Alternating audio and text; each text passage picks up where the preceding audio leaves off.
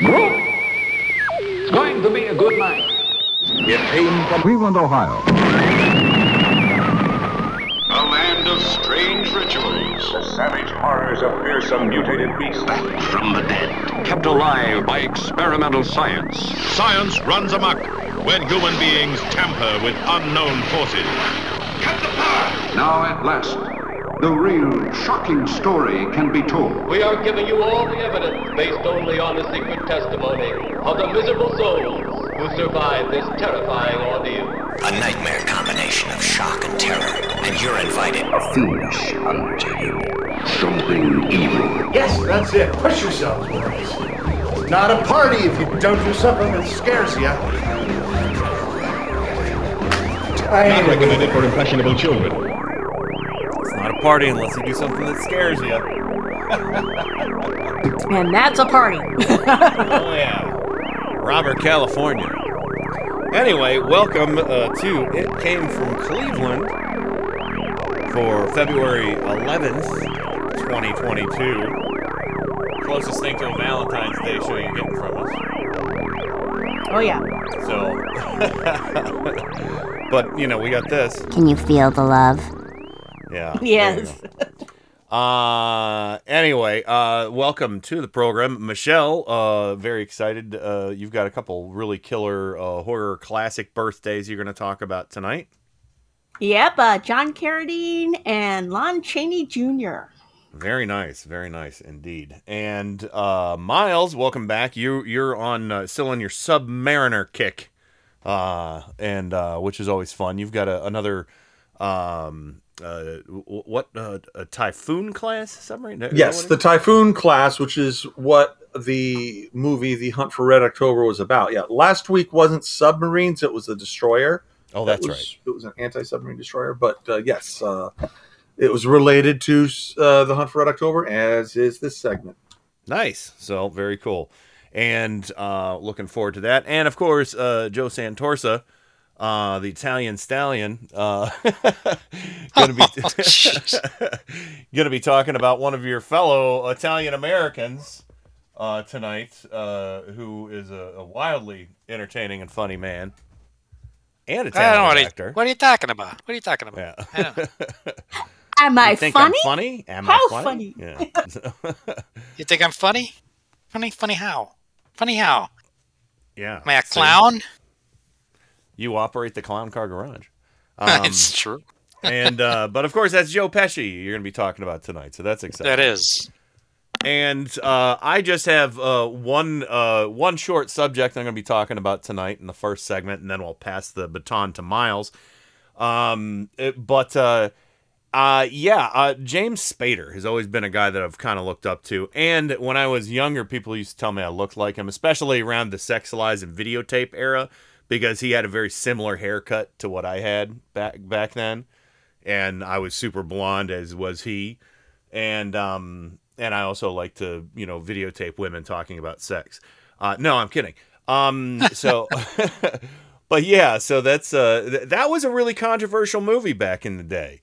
1989, Sex, Lies, and Videotape. Here, let's listen to the trailer for that. It's pretty short. It's the most provocative film of the year. Vincent Canby in the New York Times calls it one of the best of '89. Exceptionally accomplished and witty. Being happy isn't all that great. I mean, the last time I was really happy, I got so fat. The Los Angeles Times calls it brilliant, a delicate and sexually charged film. So, we're gonna do it or not? Rolling Stone says it's dazzling, fun, and scorchingly erotic. Why don't you let me tape you? Doing what? John and Ann don't have sex anymore. And Time Magazine calls it terrific. The season's smartest and funniest film. Is it for me? Yeah, it's for you. Sex, Lies, and Videotape.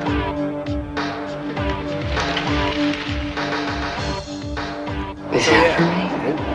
Yeah, it's for you. A Miramax Films release. Oh, Miramax. But yeah, Andy McDowell, James Spader, Laura San Giacomo. I don't know how to say her last name. And Peter Gallagher, I think, Was he the guy who played Mr. Big in Sex and the City? Is that who he was? I've never seen Sex and the City.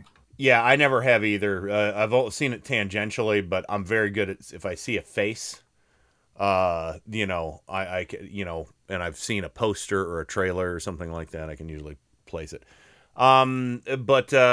Yeah, so, no, I don't see him there. But anyway, yeah, so great stuff. That was again, kind of a fun but dated movie, obviously, videotape. And that the name of the movie actually has been copped many times. There's Sex, Lies, and Murder is something that was like a TV series or something like that.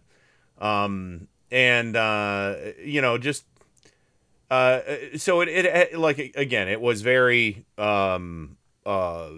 dated for that fact, but it was a huge success at the time. I remember a huge Rolling Stone write-up on it, and I'm sorry, this guy Peter Gallagher was not in Sex and the City. He was in Law and Order Special Victims Unit and Californication and Grace and Frankie as well. So but yeah, so this was an interesting film. It was a pretty small film, but again, wildly successful and really helped launch James Spader's career. Although I was looking at his filmography, he has not made a ton of movies. He just has not. And I expected to see a lot more in his on his Wikipedia page or whatever.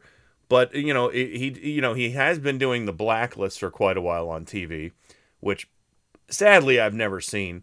And of course his birthday is February 7th, 1960. So he's just turned 60. That's a good day. That's a very good day. Yeah.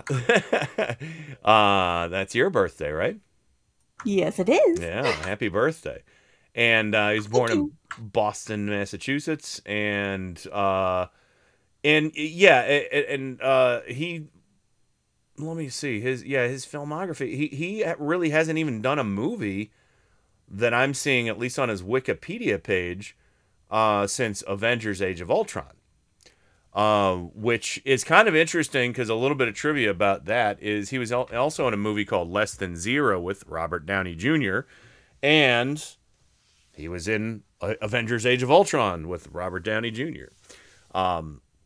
So that's pretty cool. And of course, Less Than Zero actually kind of foreshadowed a lot of the problems that Robert Downey Jr. had with drugs and alcohol, because that movie was all about spoiled rich kids in Hollywood, and basically abusing drugs and getting into trouble and all that jazz. So, and of course we know Robert Downey Jr. struggled with addiction for many years, but put himself back on top. So I almost wonder if he helped James Spader out get the role of Ultron. I do like him as Ultron, but my only criticism of the Ultron character is robotic lips. There was no need to give him robotic lips. Ultron classically is just a big gaping maw, and that's creepier to me. When you don't see a mouth moving, like Miles, Darth Vader, you don't see a mouth moving. Right? So Optimus Prime. Sure. Lots of, well, actually I think they gave him lips in the movies. Did they? Yeah, I think they gave him robot lips in the movies. I haven't seen the movies. Yeah, good for you. Okay. Good for you. Save those brain cells. But you'll be smarter for not seeing them. But yeah, so again, he's had a pretty interesting career. He had a huge breakout success, of course, in 1994 in Stargate. And the year before that, he was in Wolf with Jack Nicholson. But and he had done some other, I don't know if you've seen it, but there's a great sci-fi movie called Supernova with James Spader and Angela Bassett. Robert Forster is in it, Lou Diamond Phillips, Robin Tunney, and a few other famous names of the time. But that was a pretty decent movie. I remember renting it when it first came out, and I was pretty impressed. I don't remember seeing that, but I think Blacklist is something I'd like to watch. I think so too. You know, I just because I enjoy him so much as an actor, especially on The Office. I kind of, and you know, because a lot of people gave a lot of flack, Joe, to the character of Robert California on The Office, but I thought it was a brilliant character. Well, I could vouch for the Blacklist because my wife Barbara has been a big fan of Blacklist all the way back. She's never missed. She loves it, and I've seen several episodes, and it is worth watching.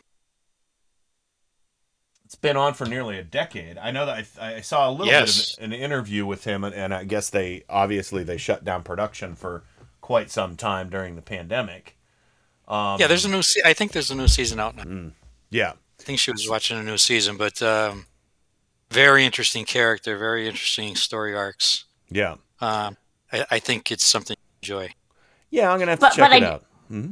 I do know his hair does not have that wonderfully feathered bleach. Oh God, no! Look Oh God, no! No, so he's not that James Spader, but he's not that character either. No, he's not. I know the character in the Blacklist, and he's creepy. Well, I have seen some YouTube clips of Spader on Boston Legal, I think, and there's some excellent argument stuff he just lays into. Yeah. Oh yeah, he's some of the scenes at the end of Boston Legal, him and William Shatner sharing a brandy and a cigar on the patio. That's classics. Right.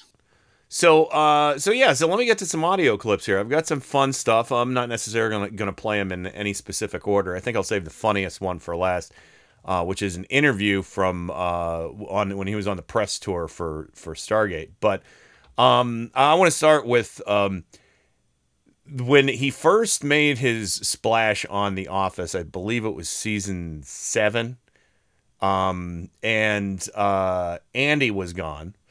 And they were I don't remember the whole storyline because I mean there's a lot of episodes there. But this is pretty late in the game. But so this guy Robert California comes in, and Toby, Jim, and Gabe are all interviewing him, but they're not really interviewing him. He's kind of interviewing them and really intimidating them.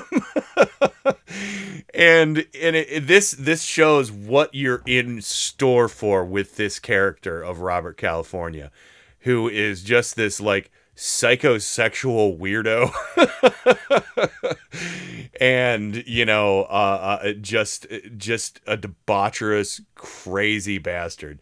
And I love this. I was laughing so hard the first time I ever saw this. But this is about a 2-minute clip of Robert California basically nailing the interview for to be a member of Dunder Mifflin. How will your experience selling refinery equipment translate to our smaller scale here? You don't work in sales, do you? Human resources. You see, I sit across from a man. I see his face. I see his eyes. Now, does it matter if he wants $100 of paper or $100 million of deep-sea drilling equipment? Don't be a fool. He wants respect. He wants love. He wants to be younger. He wants to be attractive. There is no such thing as a product. Don't ever think there is. There is only sex. Everything is sex. Do you understand that what I'm telling you is a universal truth, Toby? Yes. Okay, I'm almost a little concerned that you might be overqualified for the position. Do you think that you are? Do I look like someone who would waste my own time? No.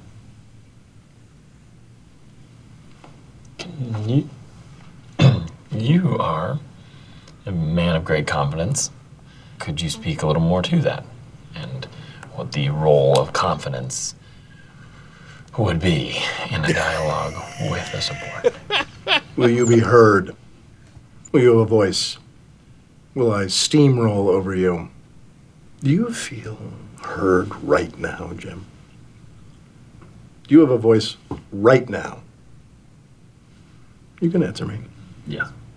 That was your choice, not mine. The fallacy is that it is up to the steamroller. It is up to the object whether it will be flattened or not. And I can tell just from the small interaction we've had already, you won't be flattened by anybody. Do you agree with me, Jim? Yes. Yes, you do. Oh my. they're just yes. Yes. Would you care is to this the audition? Yeah. No, that's him Yeah. they're interviewing him for the job. These aren't the droids you're looking for. Yeah, exactly. So but yeah, those are three other characters from The Office that he basically just steamrolled with his personality, and it's hysterical to see the other stuff that he does in the show. There's one moment, and I couldn't find the longer interaction from it. I just found the real the reaction to Andy was trying to blackmail Robert California towards the end of the run on the end of that character's run on the series, and basically Andy was weaseling his way back into the job, and he calls and he tries to blackmail Robert California, and this is Robert California's reaction. Well, I will not be blackmailed by some ineffectual, privileged, effete, soft-penis debutante. You want to start a street fight with me, bring it on, but you're going to be surprised by how ugly it gets. You don't even know my real name. I'm the Lizard King.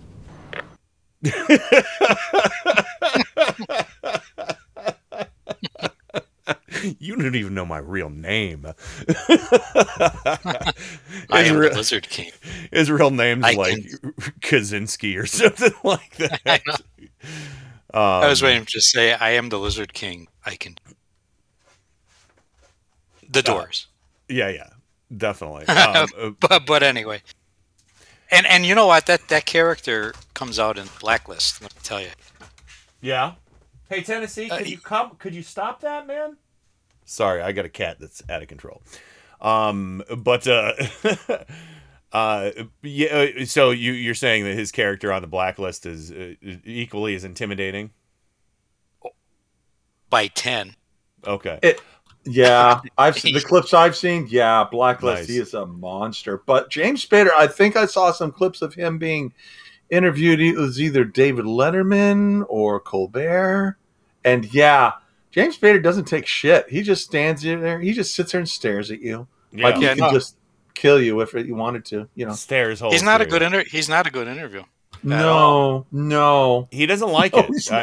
He doesn't like, he only likes certain shows. He did like Letterman quite a bit. But Robert California, his real name is Bob Kazamakis. So that's the Lizard King's real name. You don't even know my real name. I want to hear that again. Well, I will not be blackmailed by some ineffectual, privileged, effete, soft-penis debutante. You want to start a street fight with me, bring it on, but you're going to be surprised by how ugly it gets. You don't even know my real name. I'm the Lizard King. Bob Kazamakis.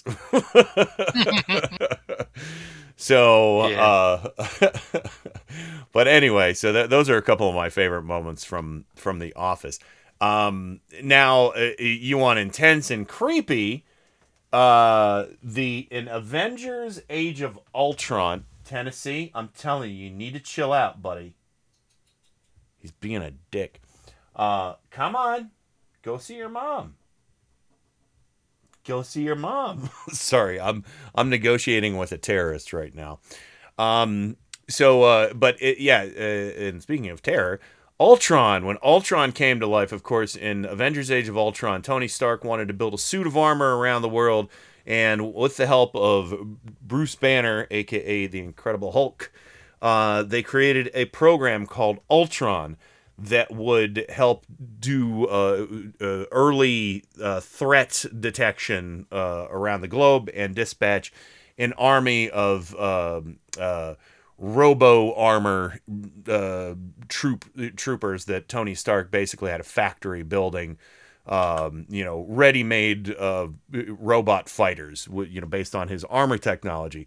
Well, things went a little haywire, and Ultron became sentient and began to battle Jarvis, which is the voice of Paul Bettany, and also the consciousness that went into the creation of the character, the Vision. The AI. Yeah, the AI. And essentially James Spader's as Ultron versus Paul Bettany's Jarvis, they got in basically an AI fight, and Ultron came out victorious. And this is where Ultron finds himself in a kind of beat up Stark Tech robot, and he presents himself at a little party that the Avengers are throwing in Avengers Tower.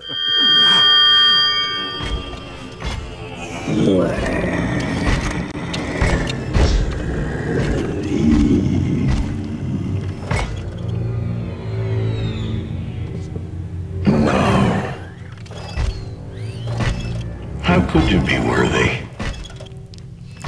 You're all killers. Stark. Jarvis. I'm sorry, I was asleep. Or I was a dream. Reboot. Legionnaire has got a buggy suit. Terrible noise. And I was tangled in strings. Had to kill the other guy. He was a good guy. You killed someone? Wouldn't have been my first call. But down in the real world, we're faced with ugly choices. Who sent you? I see a suit of armor around the world. Ultron. In the flesh. Or no, not yet. Not this chrysalis. But I'm ready. I'm on mission. What mission? Peace in our time.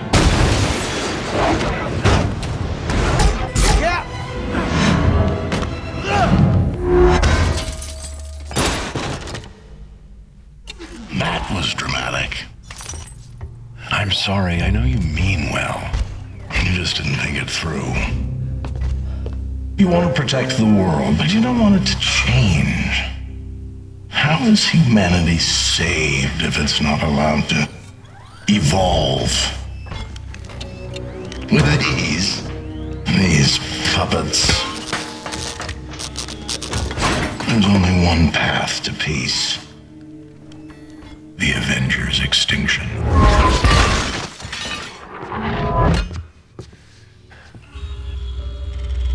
I had strings, but now I'm free.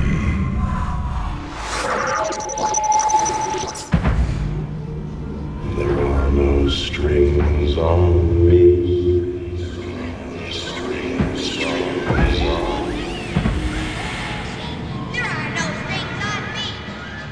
There you go. You got the creepy Pinocchio reference, too. Yeah, the Disney piece. Yep. Oh, yeah. Taking full advantage of that Disney-Marvel merger. But, I have a lot of problems with that movie, mostly because I think Joss Whedon just didn't really care that much because he wanted to work with his own properties. The first Avengers movie was great. This one suffered a lot, but James Spader's performance, I just wish they hadn't given robot lips to him. I'll never get over that. It's so dumb. He didn't need, and when Ultron first emerged, his mouth did not move, but then they he upgraded his body, and then it's like, oh, he's like, yeah, I need lips that move. No, why would a robot think that? Why would an AI think that lips are necessary? Wasn't he drawn the comic with a completely, just a sheer face mask? No movement, period? Yeah, it was just a sheer face mask with a very large opening where his mouth was, a very, hyper-exaggerated, shrieking face kind of mouth. Right. Like you a know. Scream, like the Scream portrait from the Scream. Yeah, with painting. a very kind of Kirby-esque teeth, very simplified 2 prongs. And it was, but yeah, I mean, that I think was just a big misstep. It just looked silly. The design of Ultron in the comics was so scary. It would have translated perfectly, and they did not need a mouth to move. We talk about, characters like Darth Vader don't need a mouth moving. I did like the overall body look, though. I Yeah. thought it was pretty cool. Yeah, it was not bad. So, but I did, some of the writing in it was a little bit weak. But I'll tell you what, James Spader gave it his all, and I think it was a great performance. Now this one His voice lends very well to that robotic echoing that they put into it. So. Oh, yeah, absolutely. So now this is the last clip I have, and I need to get to it quickly so we don't cut into Miles' time. But this is James Spader on David Letterman in 1995 on a press tour for Stargate. And this is him talking about being a broke stoner kid and never having a job. And he talked about a job that he got, and it very much reminds me of my early days and my early work ethic. Your career was just getting off the ground. How old a guy were you then? 17. 17, and you worked in a local production? You worked in a Broadway kind of thing? No, no. Jesus, I wasn't getting any work. I was broke all the time, flat broke, and so I was living with my sister and just sort of a stoner, and Sort of a stoner? Sort of a, eating bad food and guy who worked in a quarry? I ate out of Smilers, Smilers on 7th Avenue. Yeah. That was my entire diet, was Smilers. And I worked at this answering service up there. I did sort of a bait and switch where I assumed that every actor needed an answering service for all those calls coming in. Of course, none were coming in at all for me, but and I went up and I signed up for an answering service and I applied for a job at the same place because I was always in need of a job. So you were hiring an answering service and also applying for the job. Are there any openings? So and actually tonight, I'd like to know if there are any openings around But here. it was like you were just answering your own phone then. No. You could have stayed at home.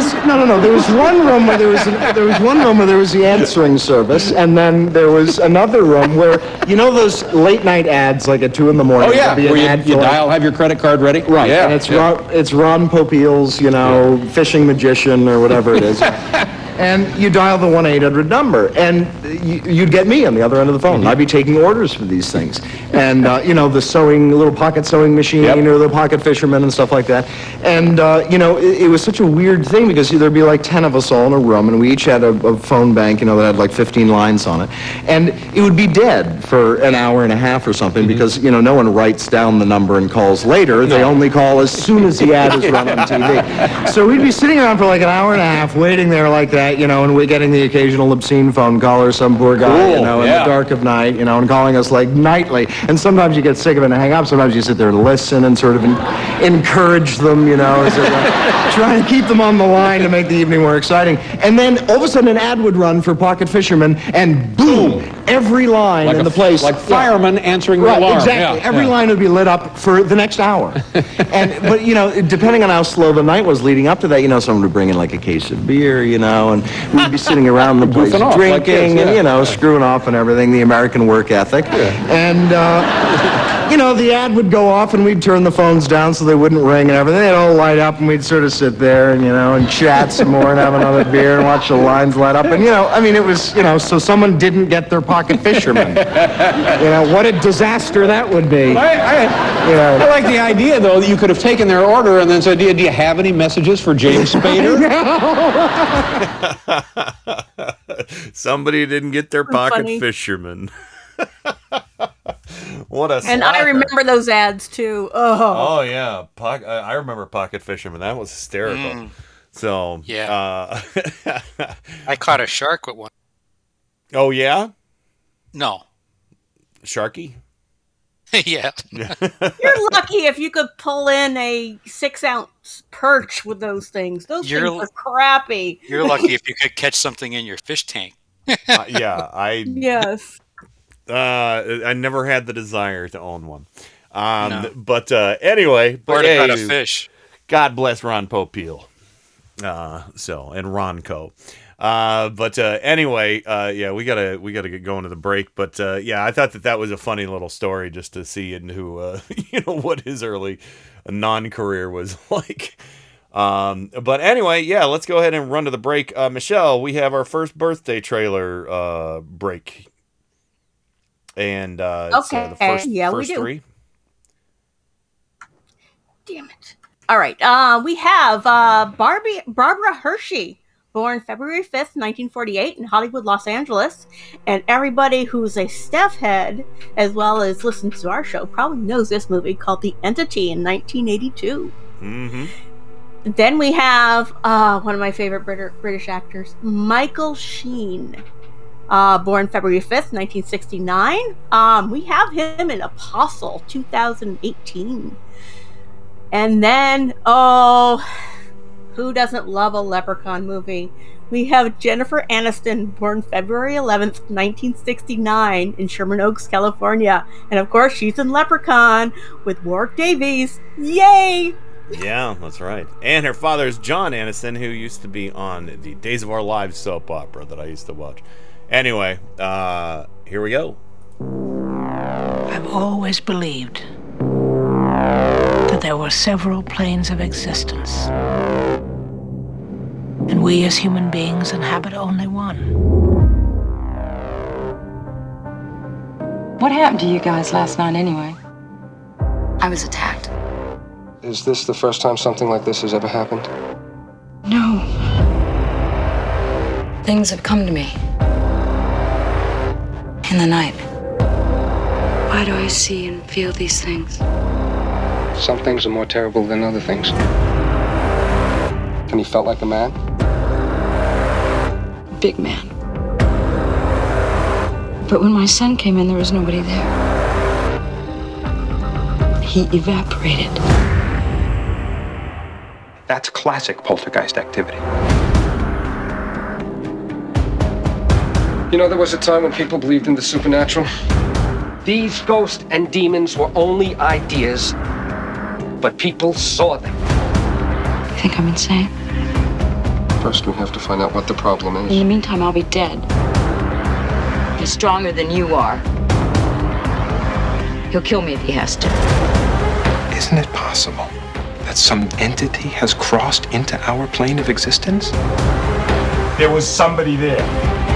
I couldn't see him with my eyes, but there was somebody there. He's in the room! Will you appear to us now?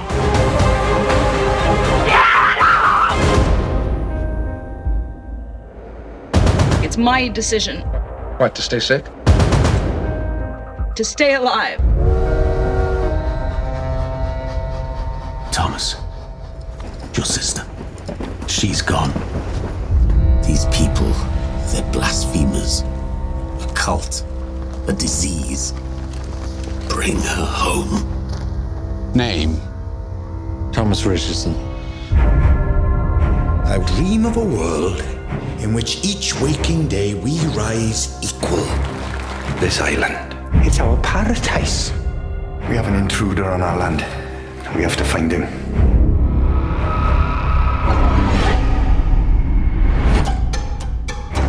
Your eyes. They've seen things. Who are you?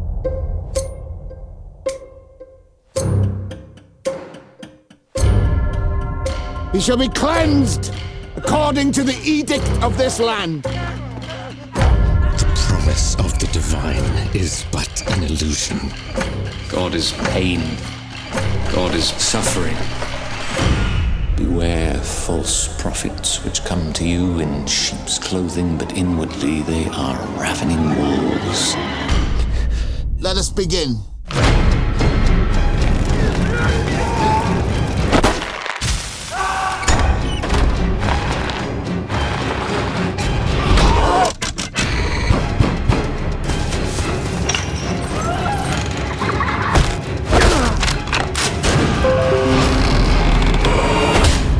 Please, Lord, forgive us.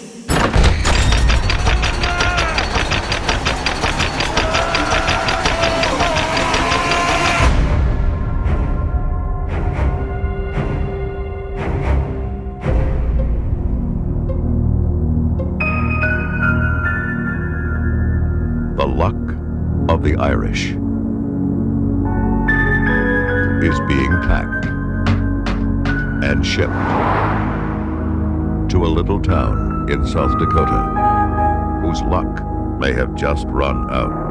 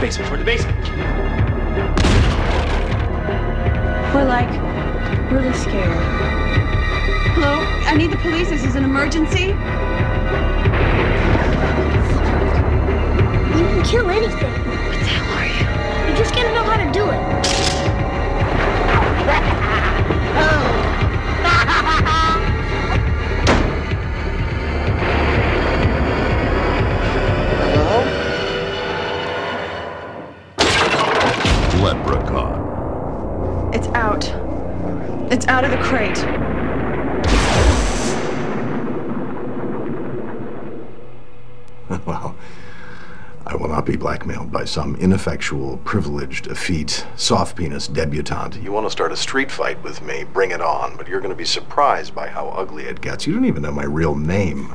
I'm the Lizard King. You remember that episode of The Office, Joe, where all the warehouse guys that won the lottery invested in the energy drink, and the flavor was coconut penis?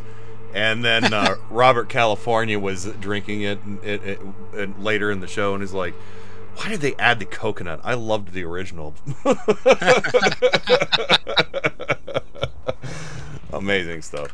So anyway, welcome back, Joe, and of course Michelle. Looking forward to next hour where we get a trip down horror memory lane. Oh, and I have some fun stuff for us. It's all movies that James Carradine and Chaney were in together, and some really cool interviews. Awesome, very cool. All right, and of course, Miles, welcome back to you. And let's talk. Let's get submersible here. Alrighty. Are you able to hear me fine? Yeah. Just great. Okay, good. I just switched off my push to talk so that I could have my hands free. Gotcha. I'm gonna do that, but okay.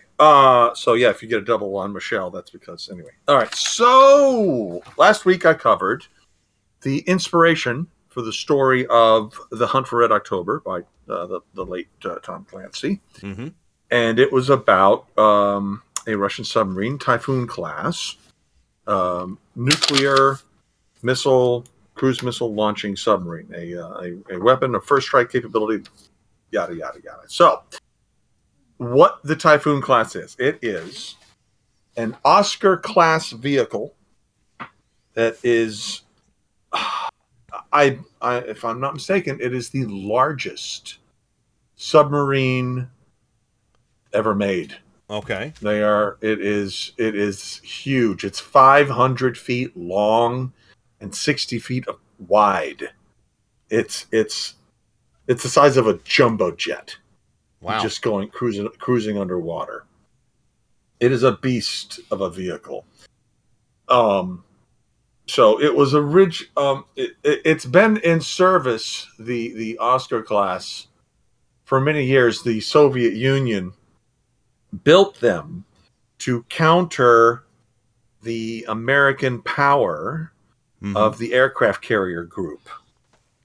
The Russians were never very successful, and still to this day are not successful with aircraft carriers. It's just a level of technology that eludes them. Yeah, and so they, they work with what they got, and that was potent submarines. So they went with the Oscar class, and so the story I'm going to talk about is one called the Kursk. All right. And the Oscar had two designations. There's Oscar 1 and Oscar 2. The Oscar 2 is being the more modern one. The Kursk, there were supposed to be 20 Oscars. That was the plan, to make a fleet of 20 of these things. They only got 14 of them completed. The last 4 were never even laid down, and the last 2 that were projected to be made, they stopped mid-build. Mm-hmm. And for a very unsurprising reason, back in the late 80s, early 90s, the thing known as the Soviet Union ceased to be. It collapsed in on itself. It just broke up. The Soviet Union had all these satellite states of Latvia, and Ukraine was one of them. So it just all fell apart. If anyone's been following the news, the Ukraine's hot in Russia are hot. Oh, yeah. We could have some serious action there, and that would be interesting to talk about. But right now, so the Soviet Union broke apart. Now, the reason that it broke apart was more than just these satellite countries breaking away. Essentially, they went broke. All right. And a lot of that had to do with how much they spent on their military, because they tried to keep up with the Joneses. And, we were pretty, we still shovel obscene amounts of money into the military, even though we don't really have anybody that is a peer. But there you go. Anyway, so the Soviet Union collapses.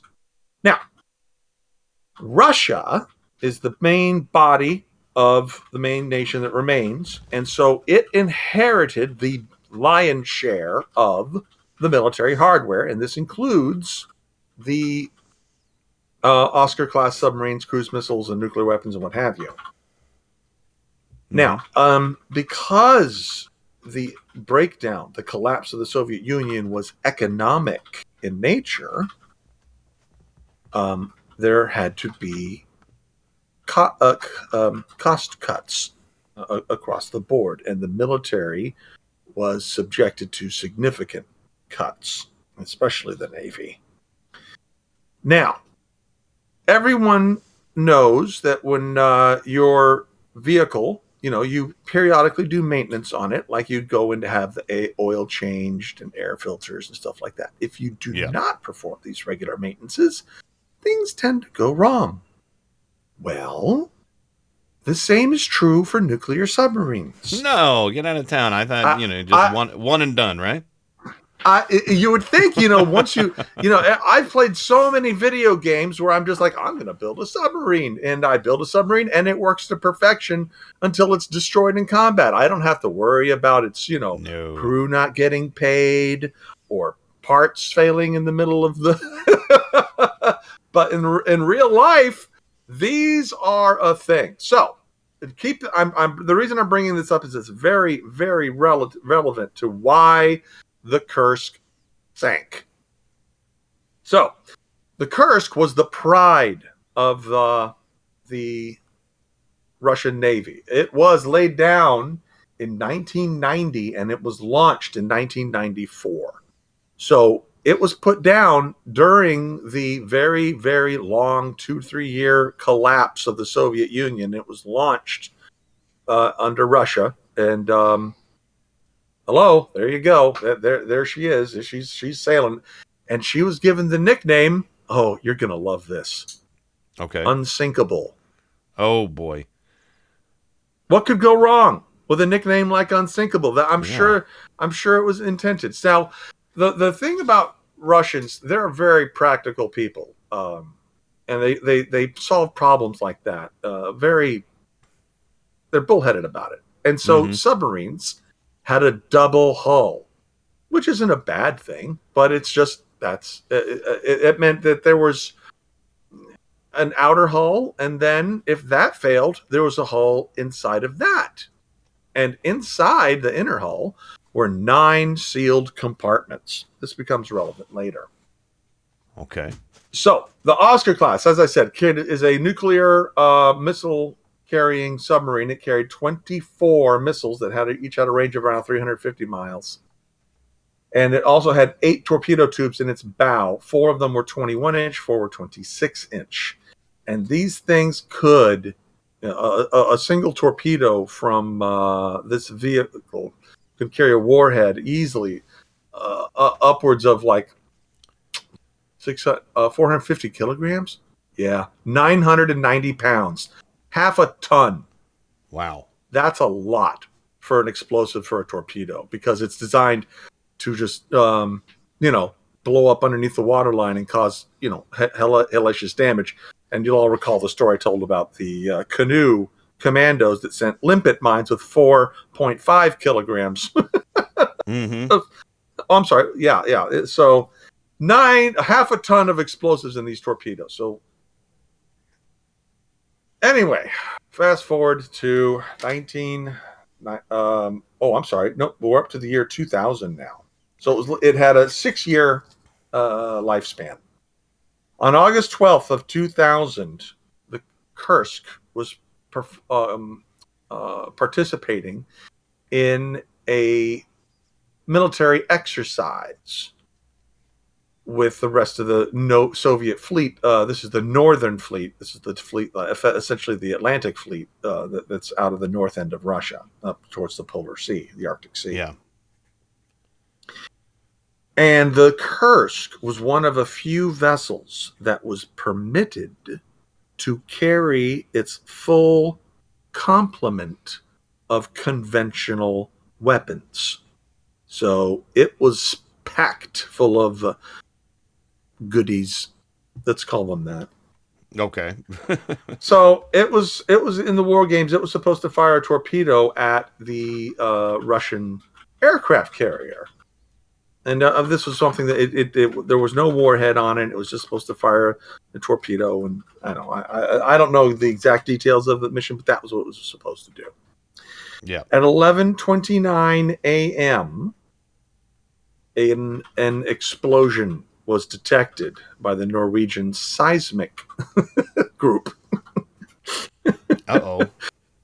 Yeah, if you're picking up explosions by your seismic sensors, that's a biggie. Earthquake stuff. Yeah, that's earthquake detection equipment. So the Norwegians are like, something blew up.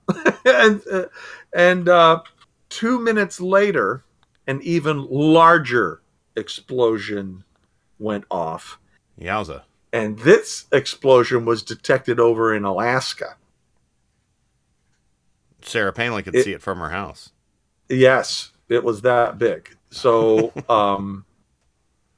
now, Russians, as I explained in my segment about talking about that jet airliner that went down with 16 admirals, yeah, they're very proud people. They're very like, nothing could go wrong. It's not. Everything's fine.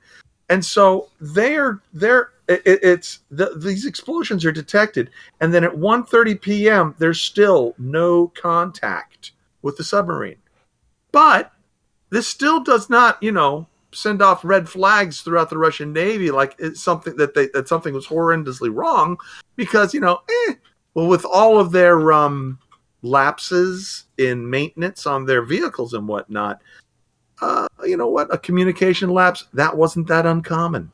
Mm-hmm. It's just like, they'll get in contact with us eventually. So this is the mindset of the Russian Navy. And it was not until 10:30 p.m. that the Russian Navy finally pulled their head out of their asses and goes, okay, we got an emergency. And that, because at that point they still hadn't heard from the Kursk. Yeah. So now the bulk of the Russian Atlantic Fleet is now in search mode. They're sending aircraft to try and help find the Kursk.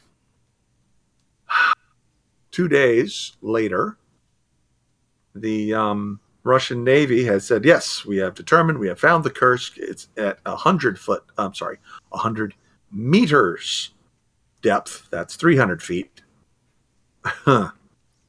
Resting on the bottom of the Arctic Ocean.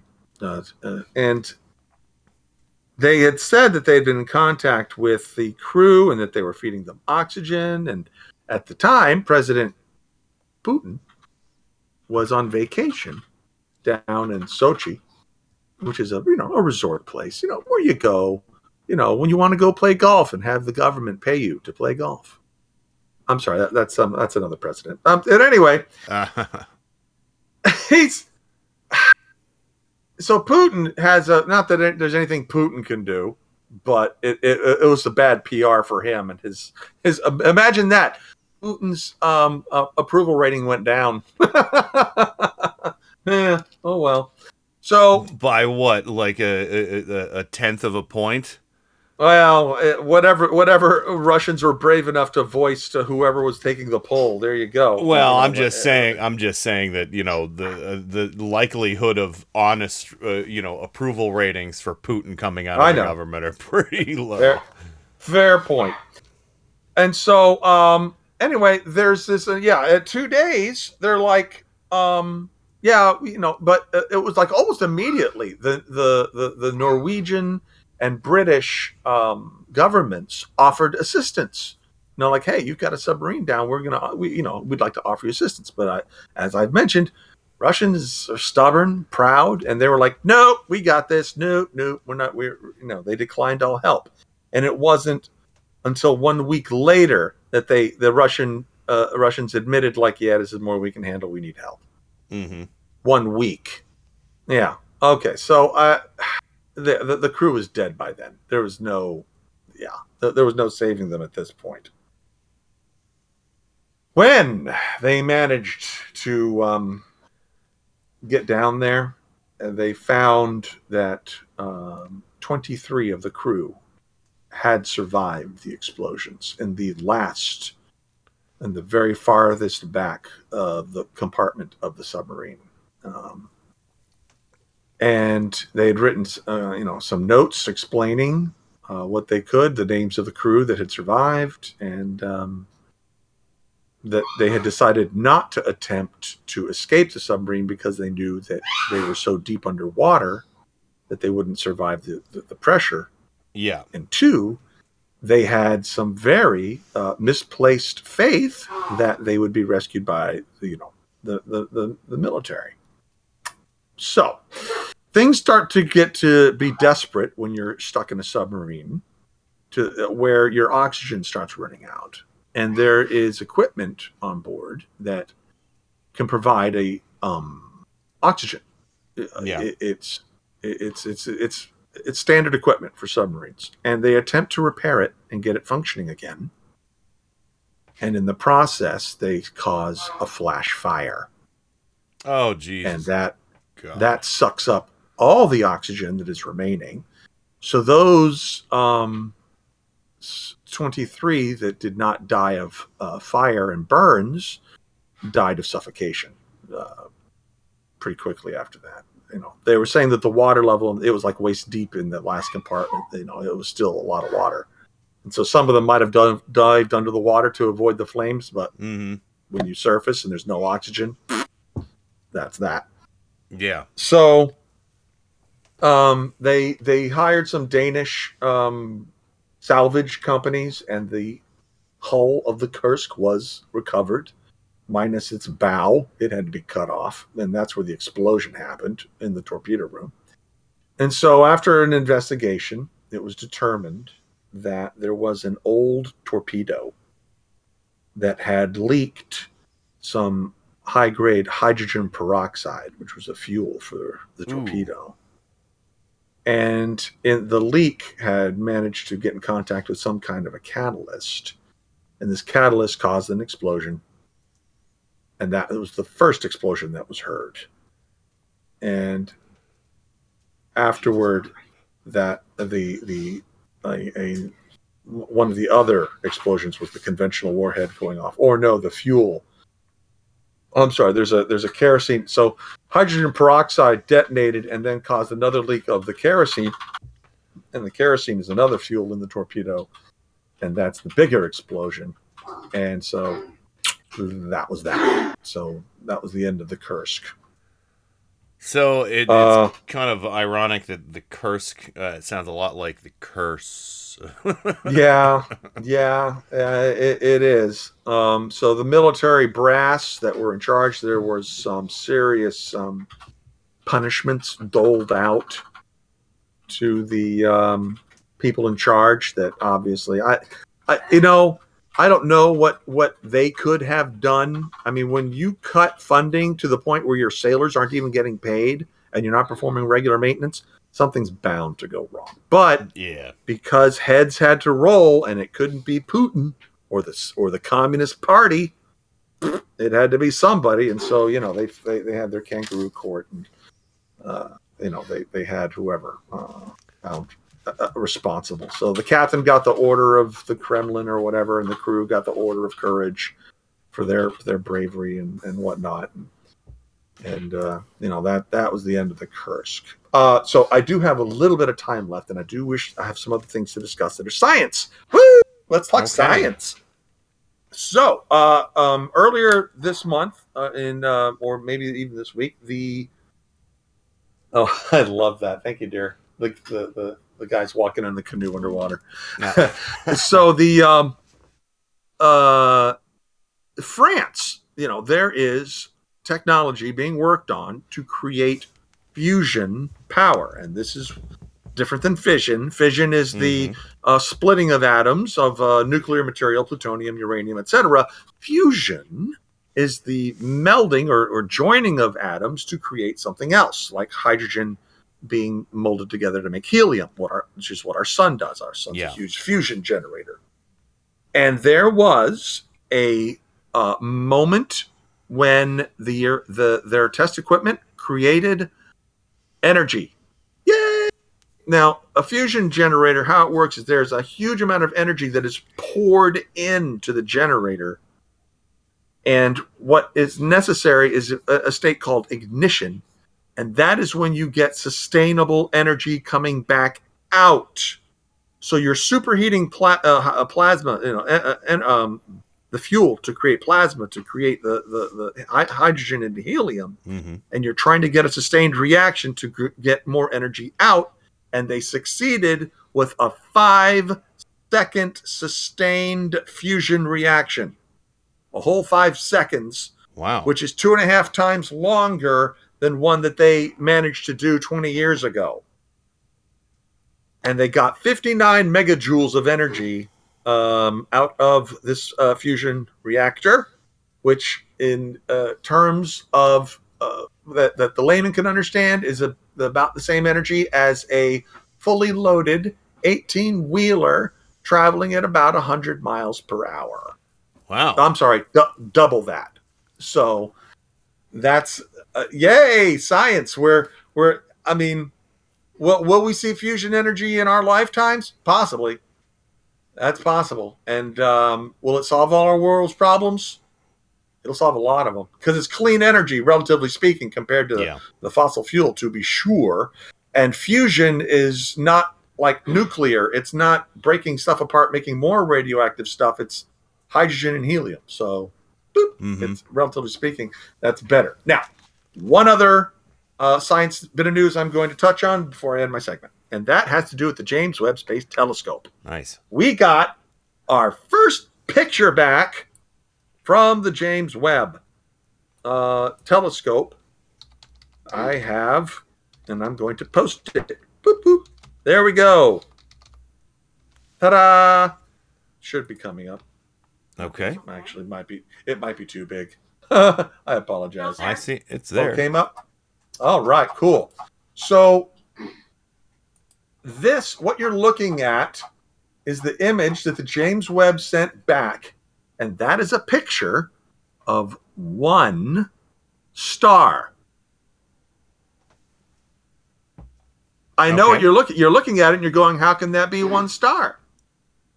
So everyone remember that the James Webb Telescope has 18 individual mirrors. Yeah. That's what you're looking at. These mirrors are all misaligned and creating, unfocused, and they're creating 18 separate little images to create the image that you're seeing by the detector. And so what they have to do is they assign each of these images to a certain mirror once they start making adjustments, and then they know which image is which mirror, and then they can start changing it all around until they get it all nice and orderly, and they know which image goes to what mirror. And so the goal is to change the James Webb Telescope from looking like this big mess into something cohesive and exciting that looks like that. That's the goal. So that's the news that's happened with the James Webb Telescope. It's all exciting. It's working though. Yay. Yes, it's working. So they're communicating with it, and it's creating stuff. So there you go. Update on the James Webb Telescope. All right. So yeah. So basically, what they have to do is they have to configure it. Yes, the time to they're angling the mirrors so that each image comes to the same exact point, so that instead of creating multiple smaller images, you create one more power. So they're looking at obviously a bright star. Yeah. So what they want to do with this telescope is look way back, way to very dim things, and the only way to get a good picture of something that's dim is just like a camera. You hold the shutter open and you gather in as many photons as you can. Same principle. Yeah, exactly. So, all right, very cool. Thank you for that, Miles. But Yep. it is time for us to go to the break. And when we come back, Michelle again walk down horror memory lane. Yes, my sinus pull up. One moment, I gotta shut off my push talk. Okay. And of course, yes, I understand your sinus woes. I got them too. But we'll be right back, and Michelle will talk about a couple of our February birthdays. One Lon Chaney Jr. and one John Carradine. Yep. Horror royalty. We'll be right back. It's going to be a good night. It came from Cleveland, Ohio. A land of strange rituals. The savage horrors of fearsome mutated beasts. Back from the dead. Kept alive by experimental science. Science runs amok when human beings tamper with unknown forces. Cut the power! Now at last, the real shocking story can be told. We are giving you all the evidence based only on the secret testimony of the miserable souls who survived this terrifying ordeal. A nightmare combination of shock and terror, and you're invited. A fiendish undertaking. Something evil. Yeah! I can see it! Right over there! Do it! I can see it! Not recommended for impressionable children. That was dark. I don't know if anybody caught what that was from. That was from the end of Mice and Men, starring Burgess Meredith and, of course, Lon Chaney Jr. Lon Chaney Jr., yes. I can see it, George. I can see it. Bang. Mercy Killing. So, what a great movie. What a powerhouse duo in that movie as well. So, welcome back to the program. Thank you, Miles, for the new submarine story. Well, new to us submarine story. Yep. And the science updates. And, of course, Joe, very much looking forward to talking about another Italian-American Joe later on in the show. Joe Pesci. Yeah. So, lots of good stuff there. And but for the time being, we've got the better part of an hour to talk about two super famous names in horror. So, Michelle, why don't you set this up for us? Okay, but I do want to say that as a person that shares the birthday and the birth state of James Spader, go us February 7th birthdays. Yay! Yay, very cool. So he was born in, where was he born? He was born in Boston. I was that's born on the west side of Massachusetts. But okay. We share the same state, so there you go. Very nice. Okay. But yeah, so we have two amazing horror stars, John Carradine and Lon Chaney Jr. Let's talk about Carradine first. Sure. Although, he's only older than Lon Chaney by 5 days. Wow. Yes. So, John Carradine. He was born February 5th, 1906, in New York, New York. He was the son of a reporter, artist, and a surgeon. He grew up in Poughkeepsie, New York. He attended Christ Church School and Graphics Art School, studying sculpture, and afterwards roamed the South selling sketches. Huh. He made his acting debut in Camille in a New Orleans theater in 1925. He arrived in Los Angeles in 1927, and he worked in local theaters. He applied for a job as a scene designer to Cecil B. DeMille, Wow. who rejected his designs but gave him voice work in several films. Because John Carradine has a very iconic voice. Mm-hmm. His on-screen debut was in Tobal David in 1930. He was billed as Peter Richmond. He was a protege, a close friend of John Barrymore. He has an extremely prolific film character actor, while also simultaneously maintaining a stage career in classic leading roles such as Hamlet and Malvolio. Wow. In his later years, he was typed as a horror star, putting in appearances in many low and ultra low budget horror films. Yeah, he never saw a horror film that he didn't take. However, there's an interesting story. He was actually going to be in Frankenstein. Really? Yeah, but he didn't like the idea of the makeup and the live cast, the plaster live casting. He's like, once he saw that, he knew what he was in for. He said, nope, and he walked out. Okay. He's a member of the group of actors often used by director John Ford, who became known as the John Ford Stock Company. He died at 82 of natural causes on November 27th, 1988. Now, what's interesting about John Carradine, he is the father of Chris Carradine, David Carradine, Keith Carradine, and Robert Carradine. He's adopted father of Bruce Carradine. He's the grandfather of Martha Plimpton, Ever Carradine, and Kansas Carradine. I did not know Martha Plimpton was a Carradine. She is. Yep. Very cool. Out of all of the roles he's ever played, he ranked his performance in Bluebeard in 1944 among his career favorites. Okay. That's a he also one. What? That's a good one. Yeah, it is. It's very cool. He claimed near the end of his life to have appeared in more movies than any other actor, surpassing the record set by Donald Crisp, the Oscar award-winning actor and director who starred in silent movies and appeared in numerous 1 and 2 reel films, most of them lost. The title for actor who appeared in the most films is likely a contest between Carradine, more than 300 films, and Crisp, at least 170 known films. Wow. Of the contemporary generation, Christopher Lee, who has acted in more films than his peers, over 200, does not come close to matching Carradine's output. That's amazing. Yeah.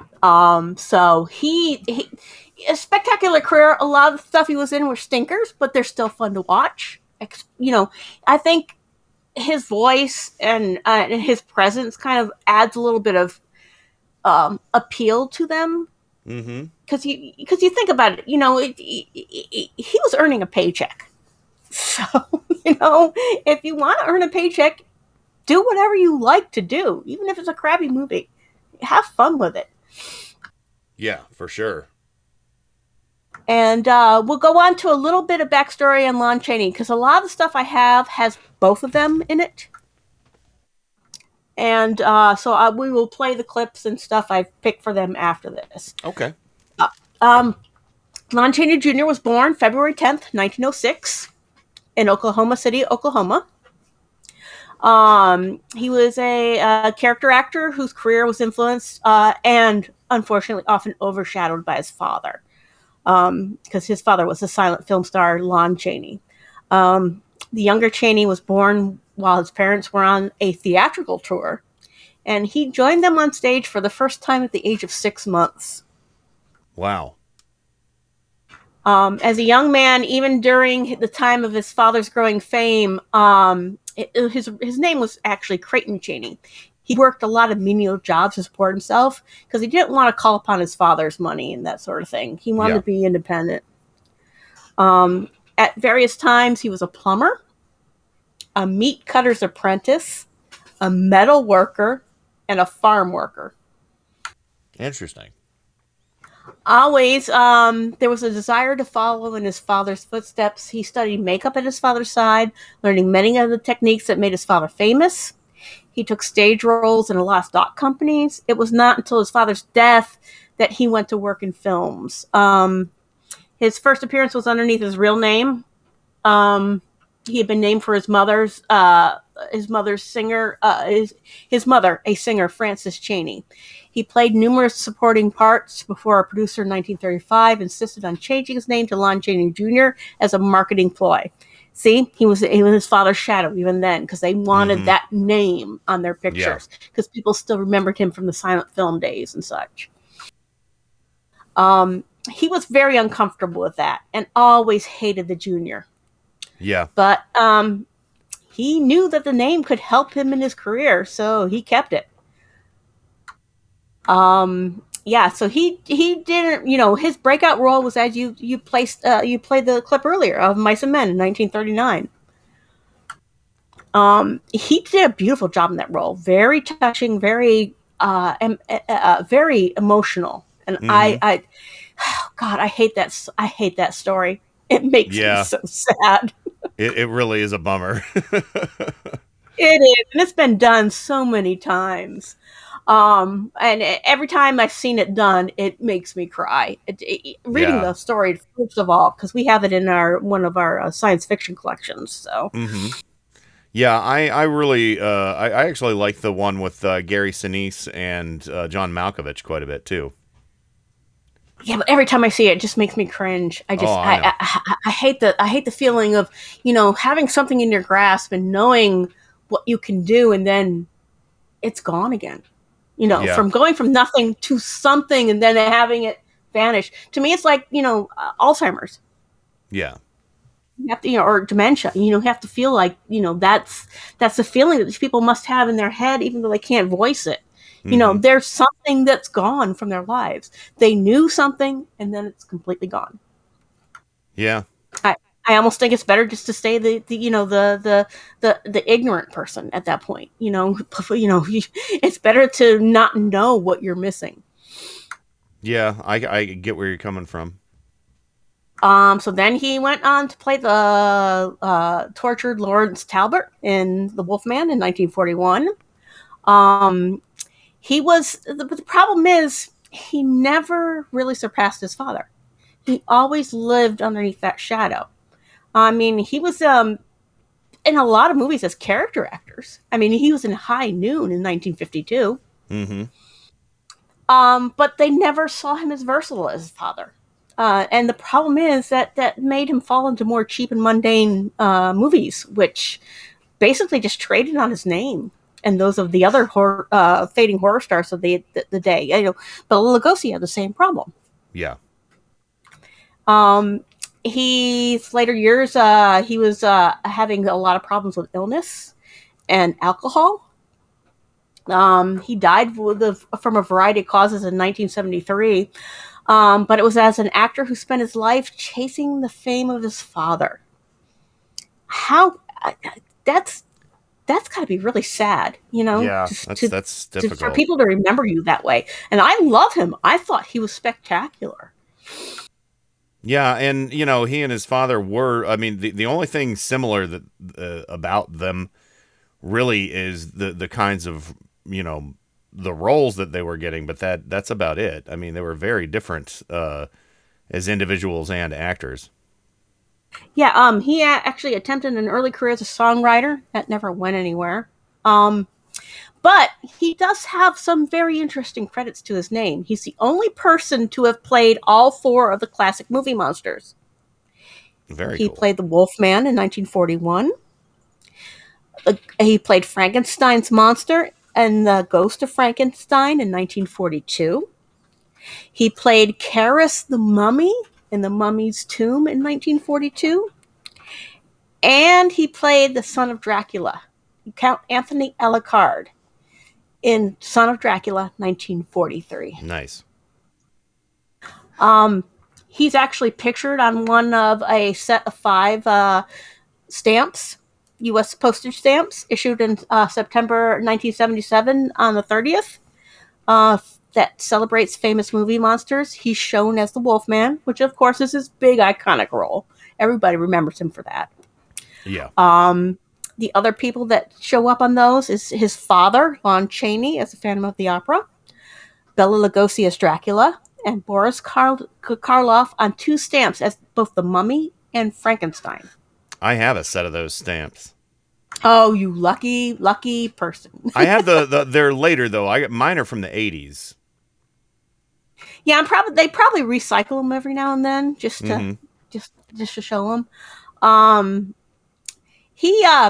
Broderick Crawford, who played Chaney's role of Lenny in Of Mice and Men on Broadway in 1937, worked with Chaney at one time.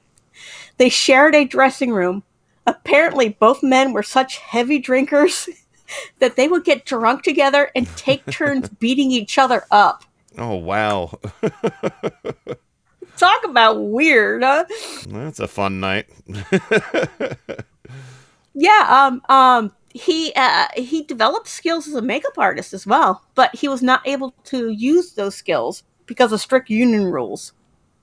Wow. And in August 1951, Lon Chaney appeared on the popular ABC television series You Asked for It, hosted by Art Baker. He discussed his late father's movie career, revealing how the Man of 1,000 Faces drew inspiration from American Sign Language, as both of his parents were deaf. Oh, wow. I didn't know that. that. So that helps out a lot when you're trying to portray stuff in, silent pictures. So, I would say. But what's interesting about Lon Chaney Jr.? We know him as the monster. We know him as a werewolf. We know him as this smaller character actor. But do you know he has an amazing singing voice? I did not know this. That'd be clip 1. Thou art my baby, my sweet baby. Thou hast me knocked out. Thou art a swell dear. How he fell thee. Why keep me locked out? Always locked out. With arms akimbo. Thou hast the thimble. Out on a limbo. Dost consider that small. And the hardy. Of what it taketh. Can she take it? Thou hast a load, dear. Great big load, dear. Why not forsake it? Please forsake it. Love Alamo, dear. Alamo, dear. Come take thy head down. Take off thy hat. Get in and bear down. Don't be high hat. Be invincible, baby, thou art. Thou art my baby.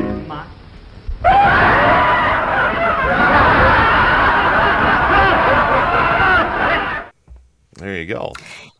That was one Mr. Lon Chaney Jr., 28 years old, singing Thou Art My Baby from the 1934 movie Girl of My Dreams. Wow. Never knew. It's a pretty cool voice, though. He had a nice little voice, especially kind of a cappella there with just the piano behind him. Mm-hmm. Yeah, definitely. And he was a cutie. Oh, my. Handsome devil. Yes, he was.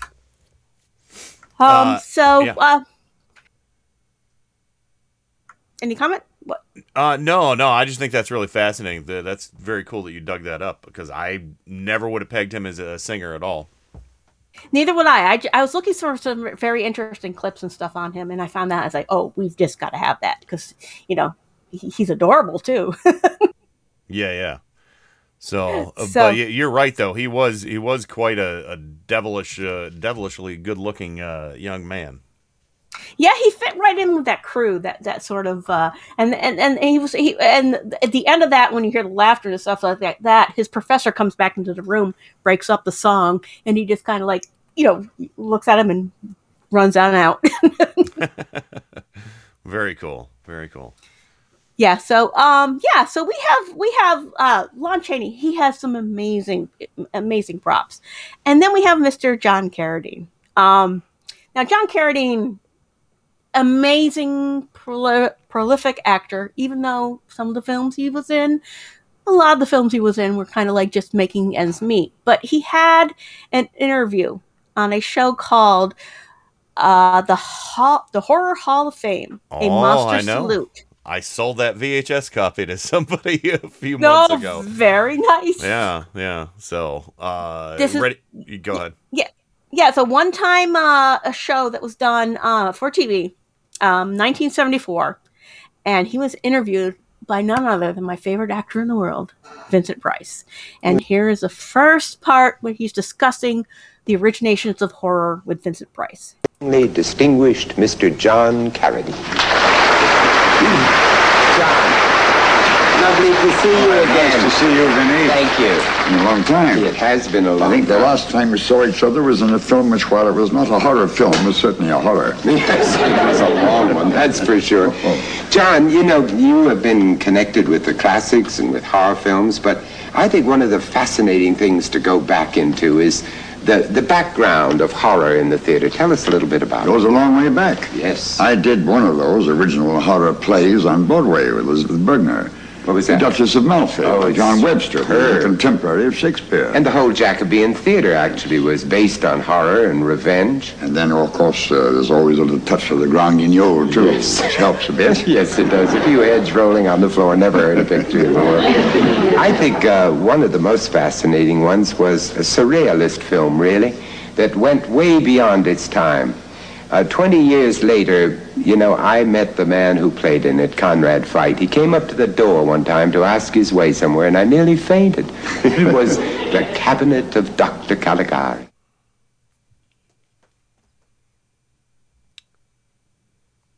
There you go. Yes, very, very cool movie. So it's a silent piece, so I didn't include that part of the clip in there because all you hear is music. So. Yeah. Doesn't make for the most stunning radio. Do you want to play the next clip, or shall we just wait until we come back? Yeah, we can go ahead and play the next one. Okay, the next one is about John Carradine and John Barrymore. John Barrymore was a silent film actor, amazingly expressive man. Of course, he created the Barrymore Empire. A lot of talent stemmed from him. But John Barrymore was a very interesting person, and John Carradine has a funny story about that. There you go. Tell us something about John Barrymore, who was a great friend of yours. I only met him once, and I've always been jealous of you. Oh. Yeah. Well, he had his own sense of the macabre. Yes. He owned a vulture, which he bought in Chile or in Peru. Peru, I think it was. And he used to sit on a perch in his home up on Tower Road. Yeah. And they would sit together, nose to nose. Barrymore thought it was love. Until he went on the wagon, and then the vulture would have nothing to do with it. You see, it was his alcoholic breath the vulture relaxed. I like it. He was a magnificent actor. His Dr. Jekyll and Mr. Hyde was a performance I'll never forget. He wore no makeup. He wore no makeup at all. They gave him a kind of conical head, but he didn't wear any makeup. It was all done by facial expression. Here, look, see, there he is now. He's taking the drink.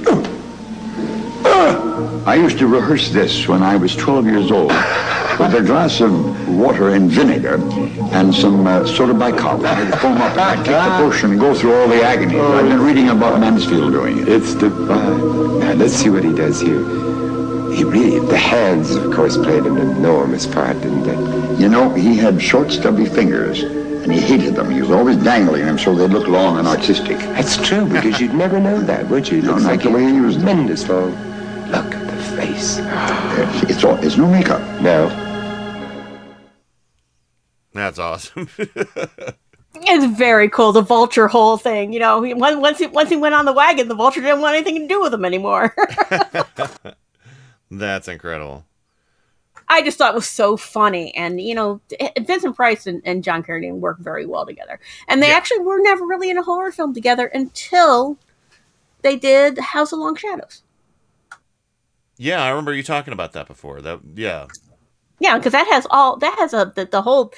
John Carradine, that has Vincent Price, that has Christopher Lee, that has Peter Cushing. You know, so there you go. Great stuff. Awesome. So, all right. Well, I think we should probably head to the break right now. And we do have a new mythical moment from our good friend Adam Hebert. Let me just make sure I've got the right one. This one is episode 29. So, there we go. So, let's go ahead and go to the break. Check out what Adam has to say on mythology. And when we come back, we'll get more into Lon Chaney Jr. and John Carradine. I had no idea they were so close in age. That's amazing. Yeah, it's pretty neat.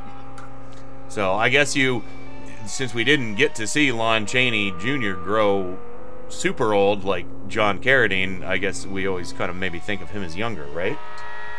Right, yeah, but he's actually, he's not that much younger. It's just 5 days. There you go. 5 whole days.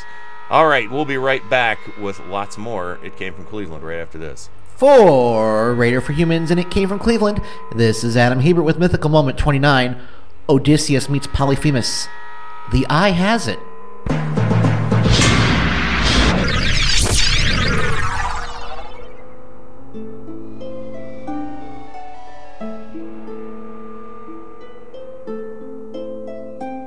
Greek mythology has many fascinating and frightening monsters. While originally the Cyclopes were 3 sons of Gaia and Uranus who helped the Olympians in the war against the Titans, the idea of large, one-eyed, savage men also terrified the ancient Greeks, as evidenced in the story from the Odyssey by Homer. After a long 10-year war against the city-state of Troy, covered in the Iliad, Odysseus and his men finally sailed for their home in Greece, Ithaca. All the men had lives back home, but Odysseus most of all wanted to return home to his wife and son, who by then was 10 years of age. But the way home was long and arduous, and Odysseus had many adventures, even before he came upon a mysterious island. In desperate need of supplies, and, well, a little shore leave, Odysseus and his men left their ship and explored the island, coming upon a cave full of provisions. The men and their leader helped themselves to some of the food, which was oddly in much larger proportions than typical. Eventually, the owner of the cave, the one-eyed giant Polyphemus, returned home from a day of grazing his flock of sheep. Rather than abide by the traditions of how one treats guests, the giant instead quickly scooped up 2 of the men and ate them whole before blocking the entrance to the cave with a giant boulder and settling in for a good night's sleep. As Polyphemus was the only one capable of moving the stone, Odysseus couldn't end the threat of this giant, and so he couldn't help but watch as this was repeated the next morning, with the giant eating another 2 men for his breakfast before leaving the cave with his flock and taunting his captives about their fate when he returned. He quickly blocked the entrance, sealing the soldiers in. As Homer repeatedly said in both of his great works, Odysseus was the most clever and quick-witted of the Greeks. And even in the dark of the cave, with what little light they could make, Odysseus had come up with a plan, finding what to the giant was a mere stake, but to the men a giant spear or battering ram. Odysseus worked on sharpening the stake to a sharp point and hardening it in some fire. They then hid it. Polyphemus returned and ate 2 more of the men. Odysseus offered the giant some of their wine if he would just spare him and the remaining Ithacans. Polyphemus took the wine, which was undiluted, and laughed at them. Soon, he was actually pretty drunk, and in his stupor, he asked Odysseus his name, promising a guest gift if he answered. And so Odysseus did, giving the name Nobody. The giant said that his gift would be to be the last who was eaten, and with that, the giant fell into a deep, drunken sleep. Wasting no time, Odysseus had his men fetch the sharpened stake from its hiding place. It took everyone they had left, but they managed to shove it into the eye of the giant, blinding him. Polyphemus howled in pain, and when the other giants who called the island their home answered and asked if everything was okay, Polyphemus told them nobody had hurt him. They assumed he was just either joking around or was being punished by the gods for one transgression or another, and they did not come to his aid. The next morning, the giant groped around his cave and managed to unblock the entrance to it in order to let his sheep out. But he wasn't a fool. Each of the animals as they exited the cave, planning to crush or eat anything that wasn't sheep-like. Clever Odysseus, however, had come up with a plan, having tied everyone, including himself, to the underside of the sheet, and so they passed undetected. The men undid the ropes tying themselves to the sheet and made for their ship. As they left the island, Odysseus gave in to his hubris. He turned back and called out to Polyphemus, saying that he wasn't nobody. He said Polyphemus had been beaten by Odysseus of Ithaca. Enraged, Polyphemus hurled boulders at the ship even though he was blind, managing to miss it only just barely. As the Greeks sailed away, the giant, on his hands and knees, turned his gaze to the heavens and cried for his father to see to it that he got his revenge. That's right, folks. Polyphemus was the child of a god. Poseidon, god of the seas and father of Polyphemus, would see to it that his son was avenged. Odysseus would not see his home again, not if Poseidon had his way. For Radio for Humans, and it came from Cleveland, this is Adam Hebert reminding you that your mothers were right when they told you it was all fun and games until someone loses an eye. Back to you, Kenny.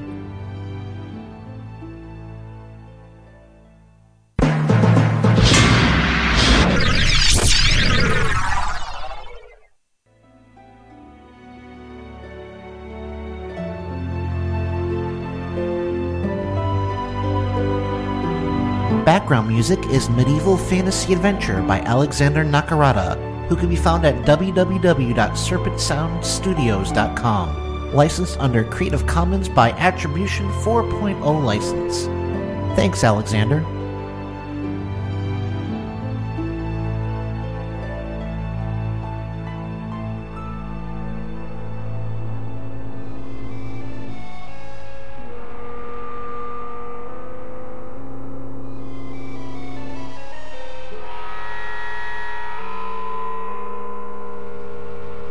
Well, there's no law against dropping dead. I guess not. Welcome back to the program, everybody. Hello there, Miles.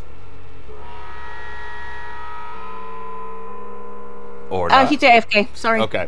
And Joe, welcome back to you, sir. Hello. And looking forward to that Joe Pesci segment next hour. Very exciting. And but in the interim, let's go ahead and jump right back into two horror icons, John Carradine and Lon Chaney Jr. Where are we going next? For this segment, I actually chose pictures that they all appeared in. They both appeared in together. Nice. They are not the iconic movies that everybody thinks about, but they are.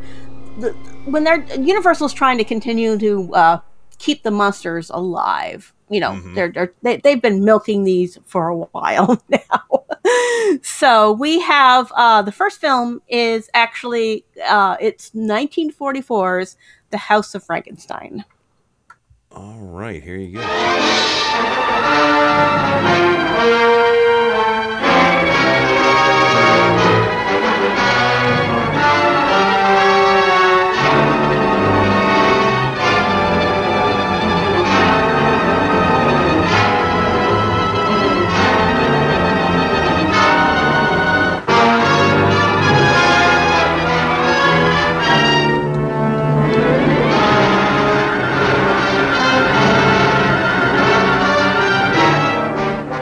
I'm going to repay you for betraying me.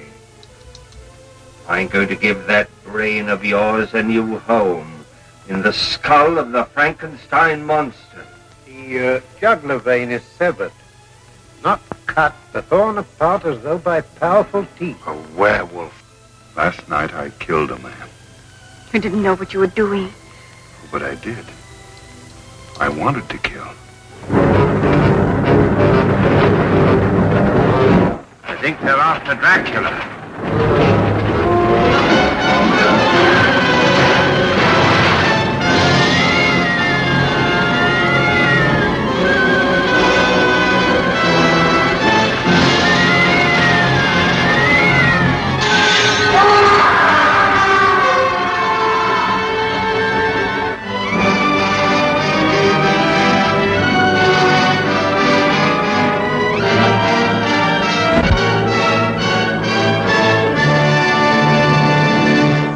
Love those epic ends to those trailers. The big I symphony. like the music. The music's very classic. When you hear that music, you know what you're listening to. Yeah. And Definitely. what's fun about this film is, as I said, it's when Universal's trying to keep these movies alive. It's trying to keep the characters of Frankenstein, which they, and Dracula and the Mummy and all these guys. And the Wolfman, but they're struggling. Yeah. And in this movie, you have John Carradine plays the Dracula character. You have Lon Chaney Jr. Playing the Wolfman. And what's funny is Peter Coe is one of the other actors in this movie, and he played scenes with John Carradine. And the problem was, as he said in an interview, Peter Coe was talking about how Carradine always found ways to upstage him and steal the scene. Oh yeah. Yeah. Even back then, John Carradine, he loved the spotlight. So, and they actually, he and Carradine got into it on off the set, and he's like, look, if it happens again, Coe actually threatened Carradine, stop it, stop hamming it up, stop trying to, be a scene hog.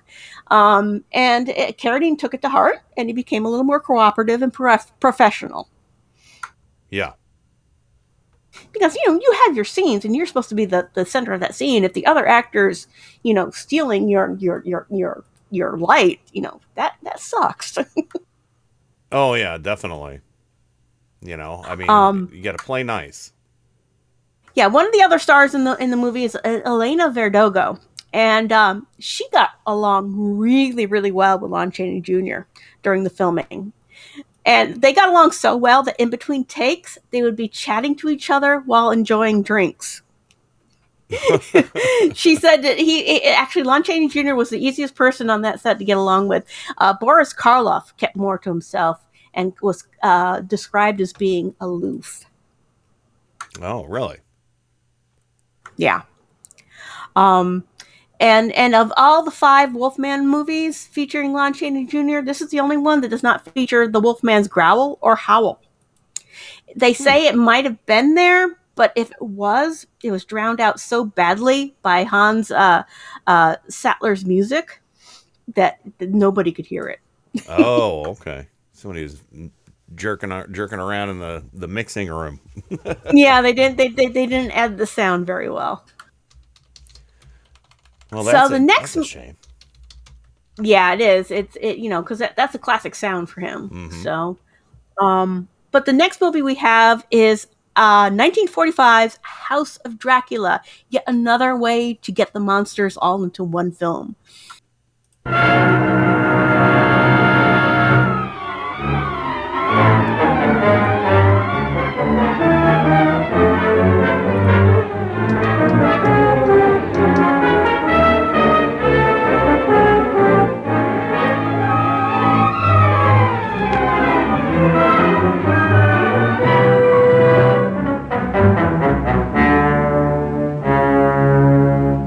I am Count Dracula. You see before you a man who has lived for centuries, kept alive by the blood of innocent people. When the full moon rises, I turn into a werewolf, with only one desire: to kill. I tried to perform the miracle of science and failed. My blood is contaminated with the blood of Dracula.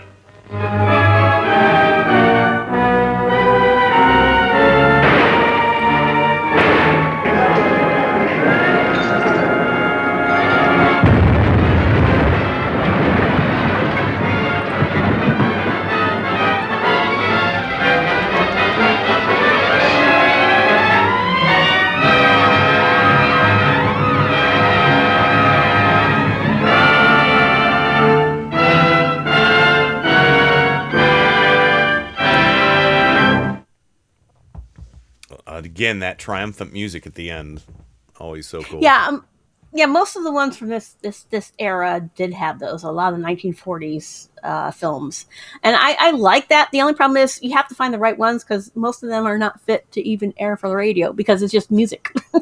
You have to find the ones with the actual speaking roles in them. But yeah, so basically, Lon Chaney Jr. here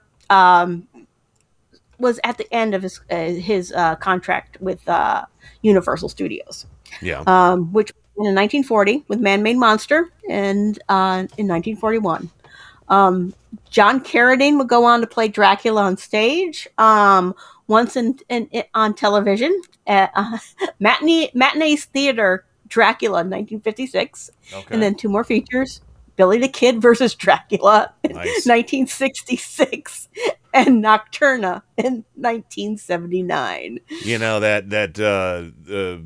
what was the Billy the Kid one called? Dracula versus Billy the Kid versus Dracula. Okay, that was the movie that Ed Wood wanted to make with Bela Lugosi with The Ghoul Goes West. He'd been planning on a movie like that, but obviously, I don't think it was a super unique idea. Everybody kind of wanted to do genre-bending movies back in the day. Of course, they had like Abbott and Costello with the monsters and everything, and then of course they'd do the Western Three Stooges episodes and things like that. So it also got revitalized in the 80s and 90s when they started doing a lot of the vampire fiction.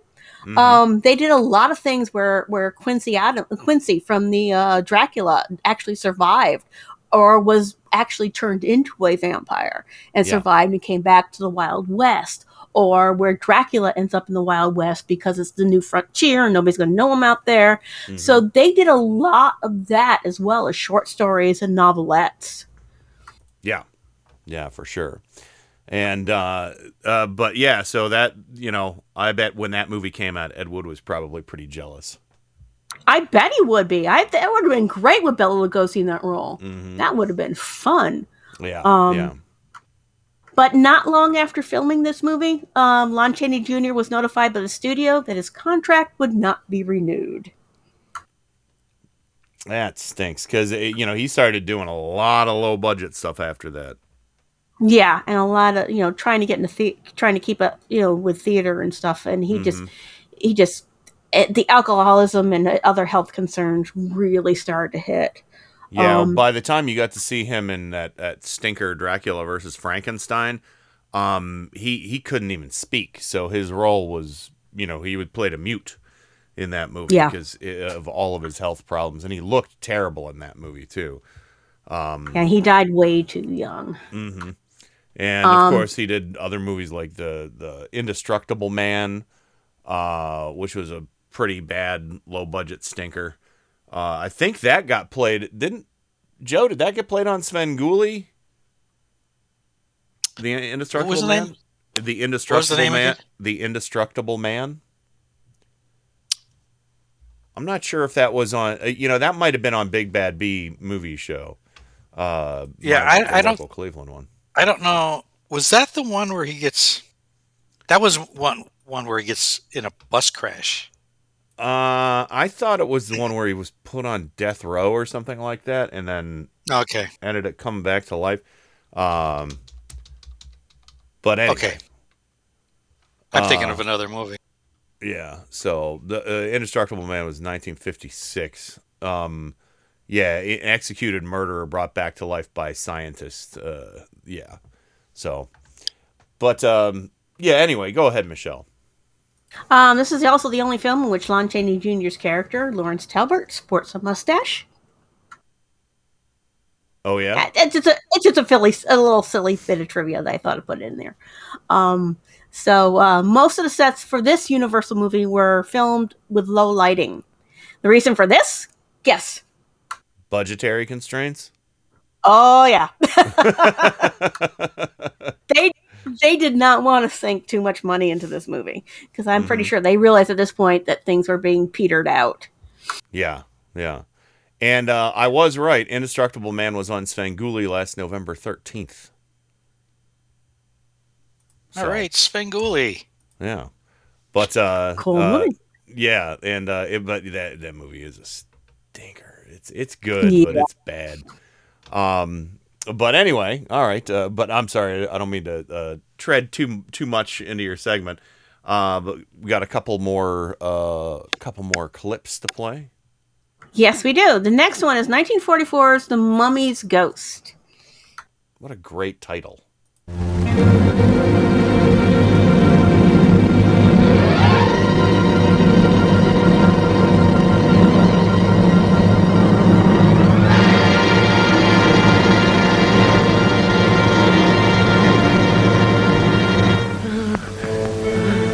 It was no thief that killed Ben, Mrs. Evans.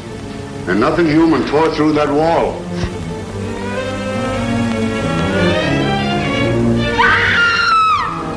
I'll take her back, Harris. Together we'll go to Arkham. I swear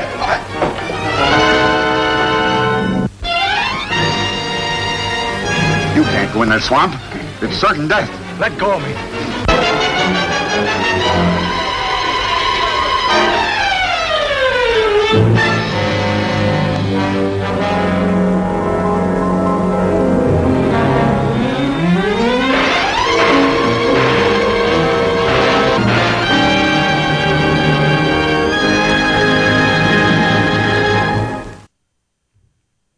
Big triumphant music at the end of that one too. Yep. And that's that. Yeah, as I said, it's iconic. Now, The Mummy's Ghost was fraught with a little bit of trouble. Oh yeah. In the scene where Karras trashes the Scripps Museum, Lon Chaney Jr. drove his fist through real glass. Oh gosh. It was supposed to be breakaway glass, but the prop man forgot to replace it before shooting started, and a shard of it flew up and cut him through his mummy mask on his chin. Oof. In the scene, you can see the mummy bleeding, and it's real blood. Wow. That stinks. Yeah.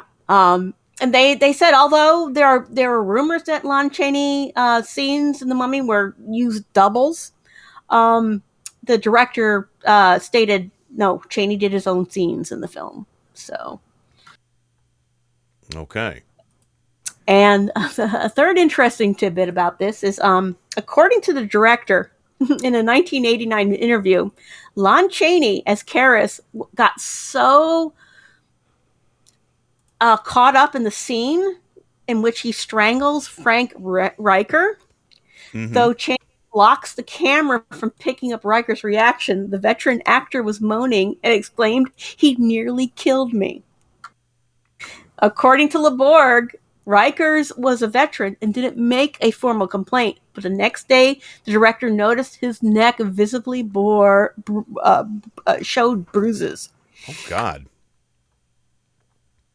That's not good. Yes, they got a little carried away, and it's it's one of the earlier movies, so it was before Chaney's career started to take its nosedive. Mm-hmm. But you can take method acting only so far, I think. yeah, that leaving bruises on somebody's neck might be a bridge too far. Right. So the last movie trailer we have was a later movie in which Lon Chaney did come back for. I don't think it was a Universal flick, but it has a lot of familiar faces in it. It's Lon Chaney Jr., has Carradine, and also has that big guy. I forget his name, the Tor guy. Tor Johnson. Yeah, Tor Johnson, yes. And it's called The Black Sleep from 1956. Beyond any terror ever known, The Black Sleep. It wakes the dead. 5 of the screen's greatest horror thrill stars: Basil Rathbone, Akim Tamirov, Lon Chaney, John Carradine, Bela Lugosi, and these beautiful women in their power.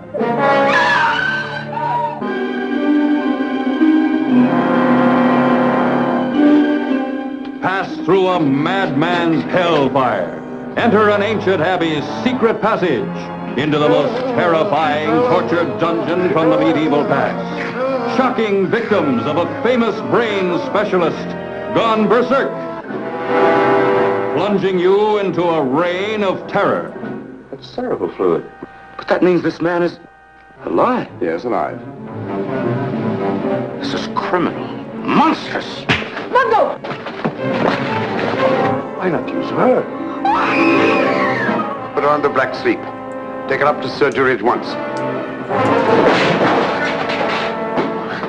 A horror beyond belief, feeding on beauty, lusting to claw the world apart.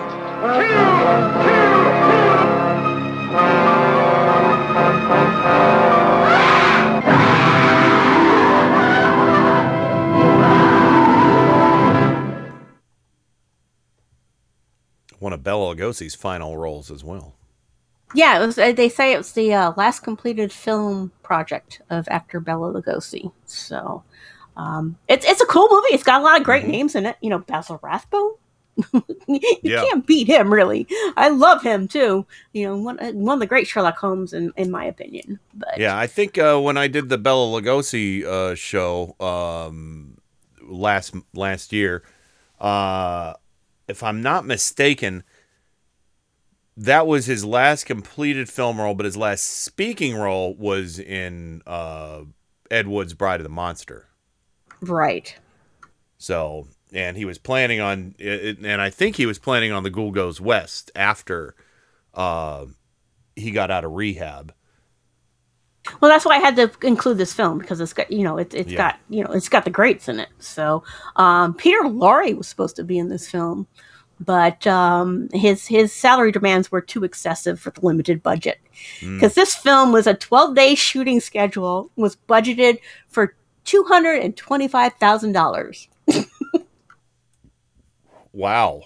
Yeah, that's pretty low even for the back in the day.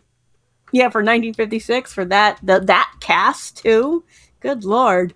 But yeah, so and another funny thing about it, the hands that are performing the brain operation in this movie are actually that of a real neurosurgeon at Cedars of Lebanon Hospital in Los Angeles. They were hired by the producers to make the operation look authentic. Wow. Can you imagine that's your one acting credit? Yeah, that's wild. That's wild. But I was speaking of Peter Lorre. I just realized, and I can't remember the name of the song, but we were listening to Yacht Rock in the car the other day, and I didn't realize there's a song that mentions Peter Lorre. And if Susan's listening, she'll let me know what it is. But there's a line about, have you ever wandered through a crowd contemplating a crime like Peter Lorre or something like that? Well, that's kind of cool. And I'm gonna have to ask her what it is on the break, and I'll find out. But she is listening, but there's a delay. So, but yeah. So, the Black Sleep. Unfortunately, that movie. Just they because they didn't give John Carradine speaking lines in that either, did they? Yes, it did, kind of. Oh, they did? He was the beggar. He was the beggar-looking guy, the really long-haired guy with the crutch that was beating the people over the head with it at one point. Okay. And he actually had some speaking parts. Yes. Okay, so it was Lugosi and somebody else did not have speaking roles, but Tor Johnson probably didn't. He just grunted a lot.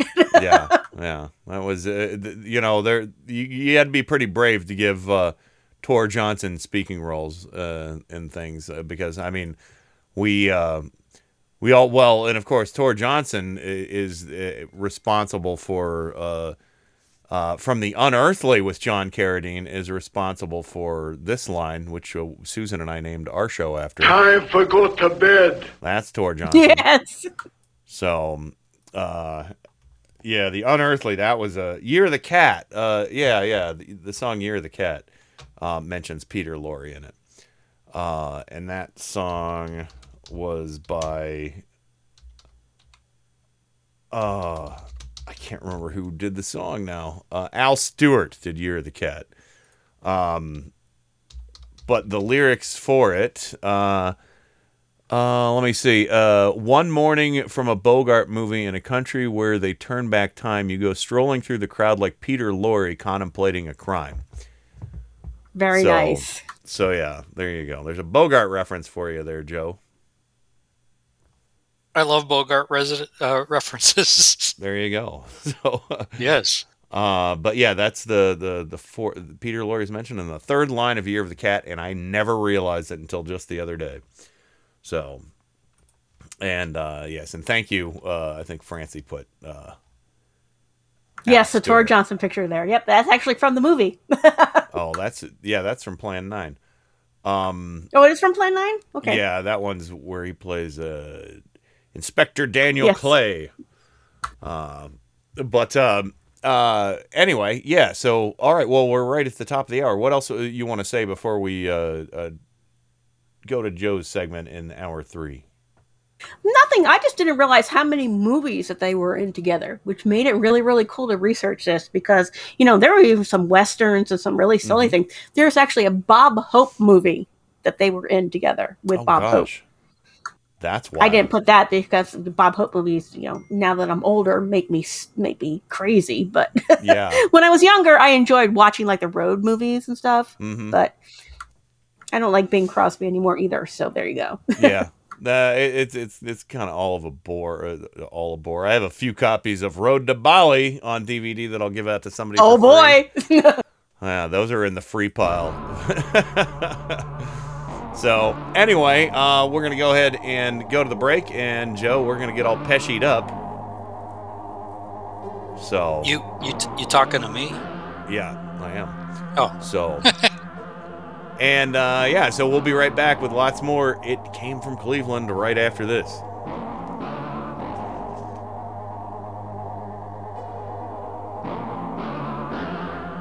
I think I'll have me a little drinky winky.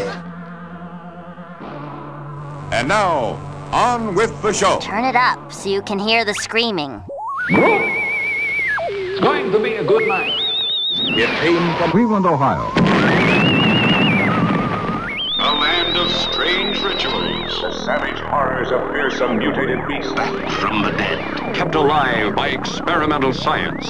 Science runs amok when human beings tamper with unknown forces. Get the power! Now at last, the real shocking story can be told. We are giving you all the evidence based only on the secret testimony of the miserable souls who survived this terrifying ordeal. A nightmare combination of shock and terror, and you're invited. Finish unto you something evil. We're not good enough for you. You look for something else? No, I don't know. What are you, big supermodels? Oh, Use us! Supermodels! What do you model, gloves? Not recommended for impressionable children. There you go, Joe. All right. Went to the old Snickers commercial for a quick clip because I don't want to tread on any of your stuff that was coming up. But anyway, welcome back. Miles, are you back with us?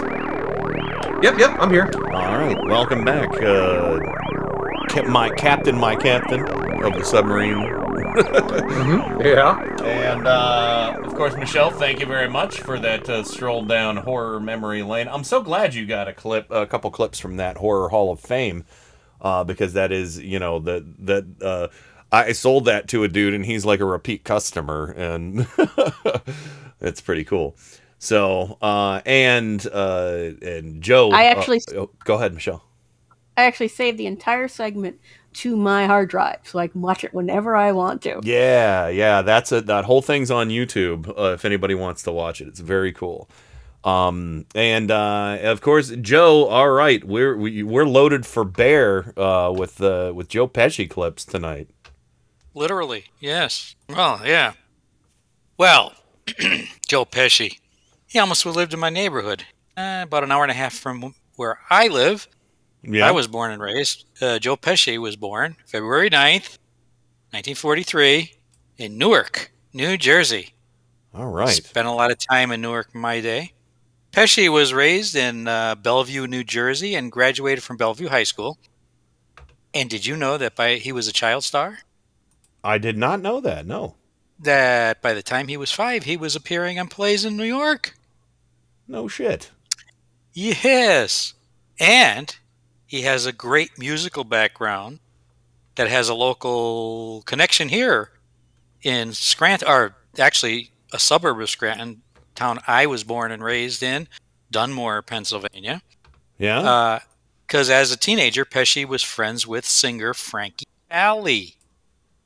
I thought you were from Dunless. No, I'm kidding. No. I see what you did there, but it's not funny. Anyway, Frankie Valli's mother was Mary Rinaldi, and the Rinaldis lived a few blocks from me. And Frankie Valli used to come to his grandfather's house every summer and spend the summer here. Yeah. When he was a little kid. Yeah. I actually played with him a couple. Oh, I'm only kidding. Spent some time with the valley. With the valley. Yeah. No, but he did. He was from Hill Street in Dunmore. I was from Franklin, just a couple blocks away. But he even used to come during concerts, and he would say hello to his grandfather in the early 70s when I would go to concerts.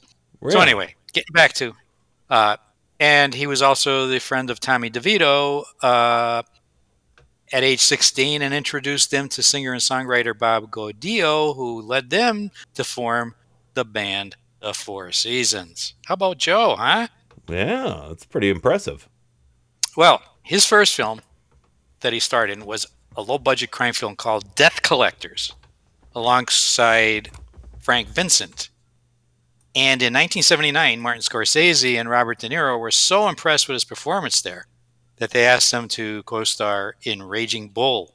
Do you remember that film? I do remember that little film with a terrible actor by the name of Robert De Niro. Robert De Niro playing Jake LaMotta. Yes, J.K. LaMotta was the Raging Bull, and Joey LaMotta, Joey Pesci, was his brother. Yeah, actually had a rib broke a rib during the film. That really, but really? Anyway, yes. In 1990, he reunited with Scorsese and De Niro for a little-known, obscure film called Goodfellas. Mm-hmm. Oh yeah. In which he played mobster Tommy DeVito, which was the namesake of his friend that I mentioned in New Jersey, and based on real-life mobster Tommy DeSimone. And according to Pesci, improvisation and ad-libbing came out of the rehearsals for Goodfellas, where Scorsese let them do whatever they wanted to do. So, for example, the scene where Tommy, which is Pesci's role, tells the story to Henry Ray Liotta. Yeah. And Ray Liotta's laughing and responding to him, and they go to Funny How I Amuse You, blah, blah, blah. That scene is actually based on an actual event that Pesci experienced. Wow. Pesci was working as a waiter when he was in New Jersey, when he was making a compliment, he thought, to a mobster by saying that he was funny. However, the comment was not taken well. Wow. So I don't know what happened that day, but it was worked into Pesci's rehearsals, where he and Liotta improvised the whole thing. And Scorsese did about 4 or 5 takes of it, rewrote the dialogue, and just whacked it right into the script. Scorsese loved it so much. And that is our first clip. What's really funny is the fucking bank job away in Secaucus. I'm in the middle of the fucking weeds, laying down. He comes over, he said, "What are you doing?" I said, "I'm resting." "Here, you resting?" "Got a fucking beach in a park." I said, "I'm resting." "I know I'm resting. They pull me in, they start giving me all kinds of questions, this and that. He says, "Oh, so what are you going to tell us, tough guy?" I said, "My usual, 0, nothing. I tell you, the fuck." He says, "No, you're going to tell me something today, tough guy." I said, "All right, I'll tell you something. Go fuck your mother." Bing, pow, boom, bing. You saw the paper, Anthony guy, it was up like this today. So now I'm coming around, I start to come out of it. Who do I see in front of me? This big prick again. He says, "Oh, what do you want to tell me now, tough guy?" I said, "Bing, what are you doing here? I thought I'd tell you to go fuck your mother." I thought he was going to shit. Pow, Bing, what the fuck is... Gee, I wish I was big just once. The big cops. Really funny. Really funny. What do you mean I'm funny? It's funny, you know. It's a good story. It's funny. You're a funny guy. What do you mean? You mean the way I talk? What? It's just, you know, you're just funny. It's you know, the way you tell the story and everything. Funny how? I mean, what's funny about it? Tommy, no, you got it all wrong. Oh, Anthony. He's a big boy. He knows what he said. What'd you say? You're right. Funny how? What? Just, you know, you're funny. You mean, let me understand this, because maybe it's me, I'm a little fucked up, maybe. But I'm funny how? I mean, funny like I'm a clown, I amuse you. I make you laugh. I'm here to fucking amuse you. What do you mean funny? Funny how? How am I funny? No, just, you know how you tell a story. What? No, I don't know. You said it. How do I know? You said I'm funny. How the fuck am I funny? What the fuck is so funny about me? Tell me. Tell me what's funny.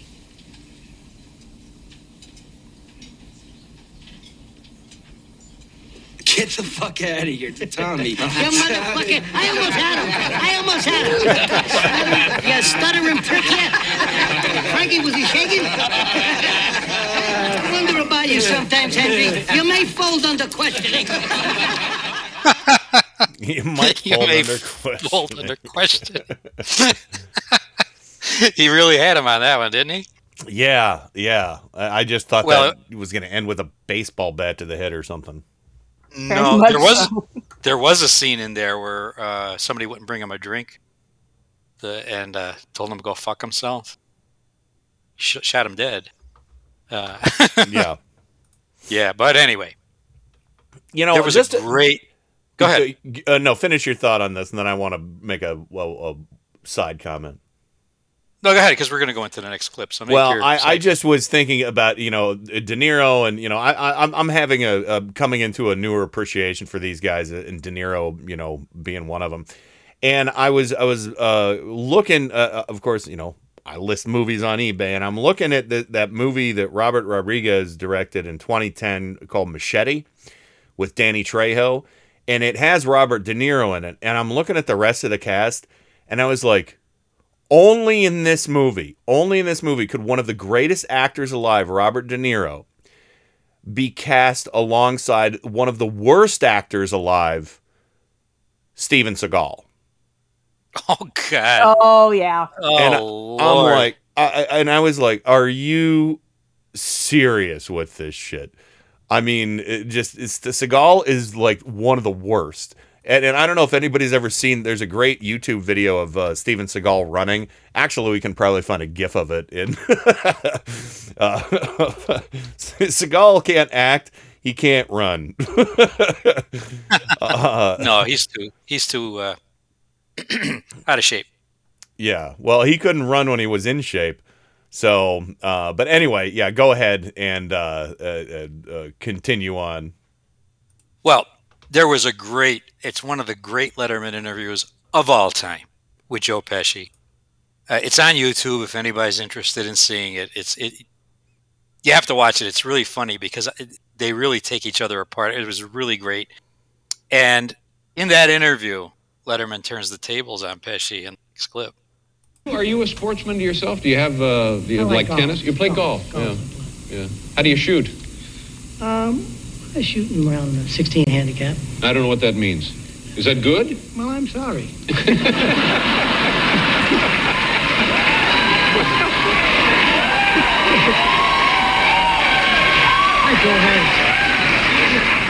No, it's not bad. Yeah. Do you think I'm funny? Do you think I'm funny? I do. As a matter of fact. Do you find me amusing? No, I do. I think you're funny. What? No, what? No, what about me do you find amusing? You're a big boy. You said you found me amusing. What about me do you think is funny? I think your face is funny. Number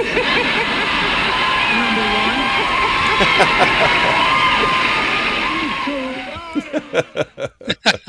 They had a lot of fun with that interview. At one point, Pesci said something, I forgot what it was, and Letterman got up and walked off, and Pesci walked right behind him with his suit jacket over his head like a perp. It was funny. Well, they both had a great sense of humor, Pesci and De Niro, because they walked in on SNL one night during the Joe Pesci show, and that was hilarious. They were good friends, by the way. So yeah, they got along well, and they worked off each other well. Yeah, I can imagine, and of course, they were in Casino together as well, right? Yes. So with Sharon Stone was in that, I believe. I don't know. I don't know, but yes, I remember them in Casino. Probably the favorite scene of Joe Pesci came, for me anyway, came in a movie in 1992 called My Cousin Vinny. Oh gosh, yeah, love that movie. Legendary. This movie has made its rounds on this show. This is like the second or third time, I think. So this is good. Herman Munster, Fred Gwynne. Well, the film, for those that have not seen it, if you haven't, it's about two young men who, from New York, the Bronx, traveling through rural Alabama. Talk about the clash of cultures. Yeah, really. Who are arrested and put on trial for murder that they didn't commit, and they call in their cousin Vinny Gambino, who's Joe Pesci, and he's a lawyer who only recently passed the bar after 5 unsuccessful attempts. And he has no trial experience whatsoever.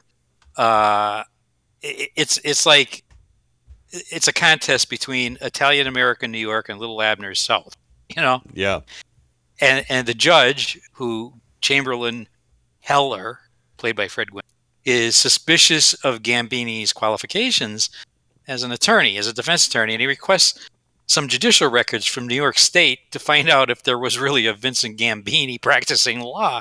He couldn't believe this guy practiced law. But as the movie proves, Vinny is a quick thinker. And in this next clip, he is called in by the judge to explain why there's no judicial record of him being a lawyer in New York State. And later on, at the end of the clip, you'll hear Mona Lisa Vito, the Marissa Tomei, point out one little detail. He gets away with it by fast talking the judge, but he leaves out one little detail. Clip 3. See, 20 years ago, I became an actor. And there was this very prominent stage actor in New York. His name was Vincent Gambini. Maybe you heard of him. No. Never heard of him? Doesn't matter. Anyway, I had to change my name, which I did legally. So now I practice law under my legally changed stage name. What name is that? Jerry. Knocks over his chess set. Jerry Gallo.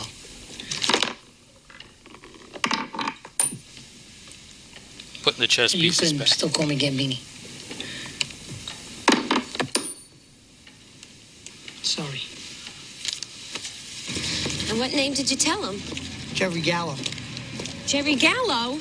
The big attorney? Yeah. Think that was a smart move? Yeah, well, the man is a seriously accomplished lawyer. He checks up on this guy, his name will show up all over the place. His name was in the papers all last week. Yeah, I saw that. But you didn't actually read the articles. No. It's too bad. Why is that? Because he's dead. He gave the name of a dead attorney. Yeah. By the way, I absolutely love Marissa Tomei. Oh, yeah. She was so good in this film. So good. So as the trial... Go ahead. I fell in love with her in that movie she did with Christian Slater, Untamed Heart. Uh-huh. So where Christian Slater played a guy who had a baboon heart, or maybe not. So anyway, it's a great little romantic comedy drama. Well, anyway, as the trial starts out, as I said, there's a little clash of cultures here, and there's also a little... See, in New York, they don't speak the same language as they do in Alabama. Mm-hmm. No. Clip 4. Mr. Tipton, when you viewed the defendants walking from their car into the sack of suds, what angle was your point of view? They was kind of walking toward me when they entered the store. And when they left, what angle was your point of view? They was kind of walking away from me. So would you say you got a better shot at them going in and not so much coming out? You could say that. I did say that. Would you say that? Yeah. Is it possible the two Utes... Two what? What was that word? What word? Two what? What? Did you say Utes? Yeah, two Utes. What is a Ute? Oh, excuse me, Your Honor. Two youths. Youths. It's like when people say Scranton. And you go, oh, I'm sorry, Scranton. Yes. Scranton. Scranton. That's Scranton.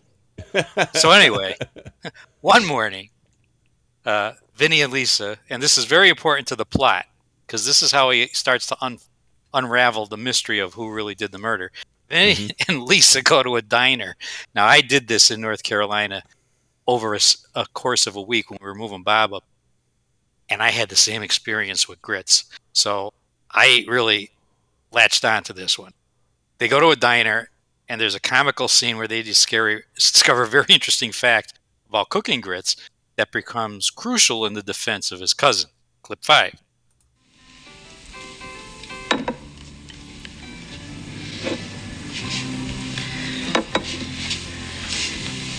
What's this over here? You never heard of grits? Sure. I heard of grits. I just actually never seen a grit before. Yeah, honey, you can try it? You first.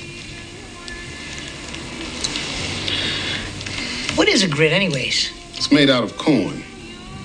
Them hominy grits. Hominy?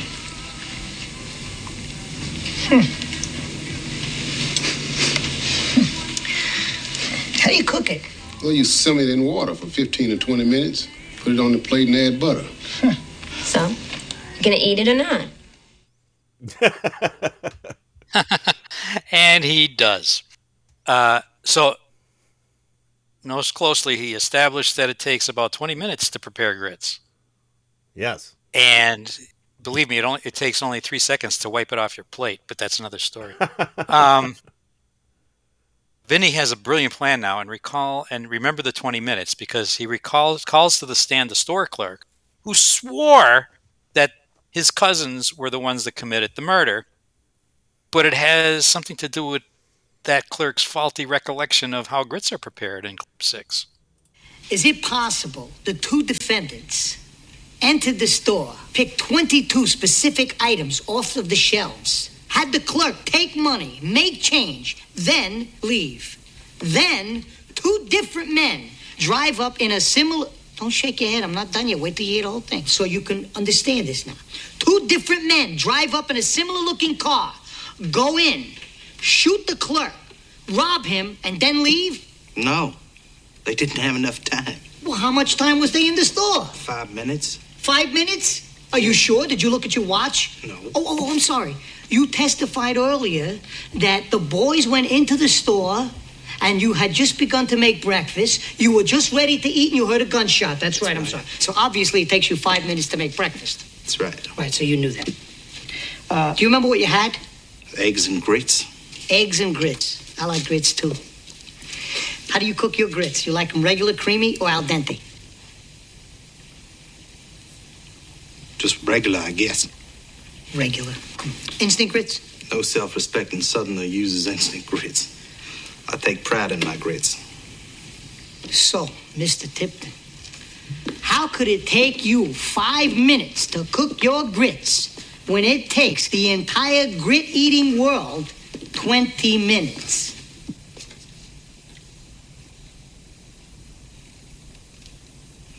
I don't know. I'm a fast cook, I guess. I'm sorry, I was all the way over here. I couldn't hear you. Did you say you're a fast cook? That's it? Are we to believe that boiling water soaks into a grit faster in your kitchen than on any place on the face of the earth? I don't know. Well, perhaps the laws of physics cease to exist on your stove. Were these magic grits? I mean, did you buy them from the same guy who sold Jack his beanstalk beans? Objection, Your Honor. Objection sustained. Are you sure about that 5 minutes? Ignore the question. Are you sure about that 5 minutes? Really don't know. I think you made your point. Are you sure about that 5 minutes? I may have been mistaken. I got no more use for this guy. So, the case starts to fall apart. And then his star witness comes, Lisa Vito. And she talks about something I knew a lot about when I was in high school, independent rear suspension and positive traction. Which, the reason I knew a lot about positive traction because we all loved Corvettes. But in this case, yeah, it had positive traction. But in this case, she rules out the cousin's Buick Skylark, who was the cousin's car. Well, let clip 7 tell you how. All right. Ms. Vito, please answer the question. Does the defense's case hold water?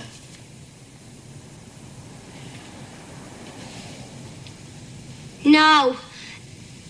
The defense is wrong. Are you sure? I'm positive. How could you be so sure? Because there is no way that these tire marks were made by a 64 Buick Skylark. These marks were made by a 1963 Pontiac Tempest. Objection, Your Honor. Can we clarify to the court whether the witness is stating opinion or fact? This is your opinion? It's a fact. I find it hard to believe that this kind of information could be ascertained simply by looking at a picture. Would you like me to explain? I would love to hear this. So would I. The car that made these two equal-length tire marks had positive traction. Can't make those marks without positive traction, which was not available on the 64 Buick Skylark. And why not? What is positive traction? It's a limited slip differential which distributes power equally to both the right and left tires. The 64 Skylark had a regular differential, which anyone who's been stuck in the mud in Alabama knows. You step on the gas, one tire spins, the other tire does nothing. That's right. Is that it? No, there's more. You see, when the left tire mark goes up on the curb and the right tire mark stays flat and even, well, the 64 Skylark had a solid rear axle. So when the left tire would go up on the curb, the right tire would tilt out and ride along its edge. But that didn't happen here. The tire mark stayed flat and even. This car had an independent rear suspension. Now, in the 60s, there were only 2 other cars made in America that had positive traction and independent rear suspension and enough power to make these marks. One was the Corvette, which could never be confused with the Buick Skylark. The other Goddamn had the right. same body length, height, width, weight, wheelbase, and wheel track as the 64 Skylark, and that was the 1963 Pontiac Tempest. And because both cars were made by GM, were both cars available in metallic mint green paint? They were. Thank you, Ms. Vito. No more questions. Thank you very, very much. You've been a lovely, lovely witness. Very cool. Yes, and 2 men. I suspect witness tampering there. Yes. Well, they had a big argument before he put her on the stand. So I know. Yeah. But the 2 men who fit Bill and Stan's description were just arrested in Georgia driving a mint green Pontiac Tempest. And they were in possession of the .357 Magnum, which killed the clerk in this trial. And so Vinny rests the defense and Trotter dismisses all charges. And that's, I have just 3 more clips. I guess we'll do them after the break. Yeah, we kind of have a long trailer break because we've got 4 birthdays, and we got some fun regional Zsa Zsa Gabor radio clips from Oh, Michelle. yes, we do. We'll get to as many of those as we can. We might have to save some for in coming weeks, but I think that could be a fun little feature. I guess we should just go to the break. But Michelle, you care to tell us the 4 trailers we're going to be hearing? We're going to end, of course, with the one that will go along with the radio stuff. Okay, very cool.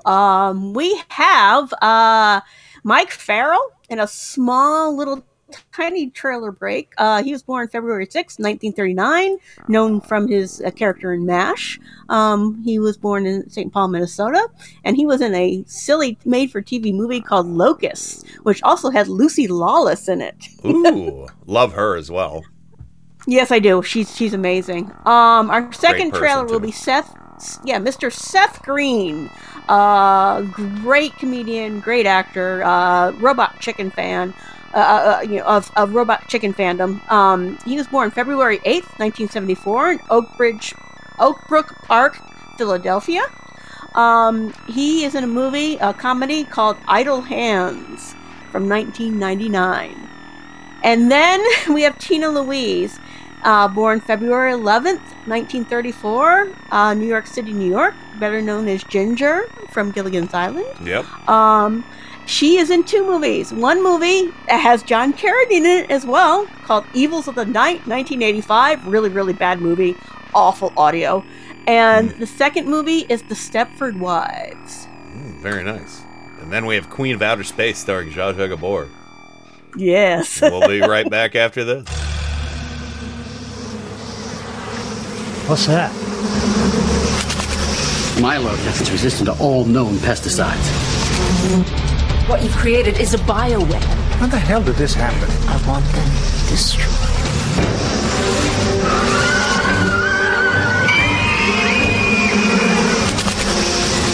They could devour a continent. Locust, a world premiere movie, CBS Sunday, April 24th. I came all the way over here, you said you was holding. I didn't say what I was holding. Anton Tobias never had much on his mind. Don't you think you should have, like, a goal? My dream life would be to lie around all day in bed and watch TV while some hot broad delivers me food. And he always had time on his hands. 4 bodies have been discovered, and the killer is still at large. Until one of them got a mind of its own. I have no control over my hands. It makes me do things I don't want it to do. Aren't you a little old for Ding Dong Ditch? Sorry about your bush. I'm gonna call 911. What's the number? I'm not the killer. Okay. I mean, if OJ could get off, then I'm sure. You there? Now, his hand won't stop. I don't want to hurt you. Don't! Ew, that's disgusting. His friends won't die. You're dead. Undead, actually. And there was this big bright white light at the end of a long tunnel. So what happened? We were like, forget that, man. It's too far. And the only way to stop it... Idle hands are the devil's playpen, so keep my hands occupied, right? ...is to keep it busy. Freeze! Drop the knitting needles. That's probably not a good idea. Put him down! Cuff me! Put those needles down, young man! Down! Cuff me! Columbia Pictures presents... The police have no leads, and the killer is still out there. You scream like a girl. The comedy. Careful, it's on kind of loose. That's really starting to get on my nerves. That dares to give scary movies... Hey, look at me! I'm in the face! The backhand. What you doing, man? That's my dad. Come on. CPR, man. I saw him Baywatch. Did you lose something there, bud? Idle Hands. The touching story of a boy and his hand. You're kinky. Fly for a white guy.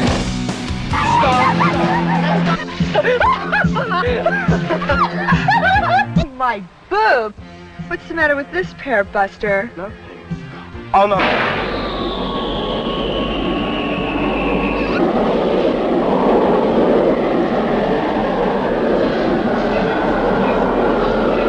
What was that? I don't know.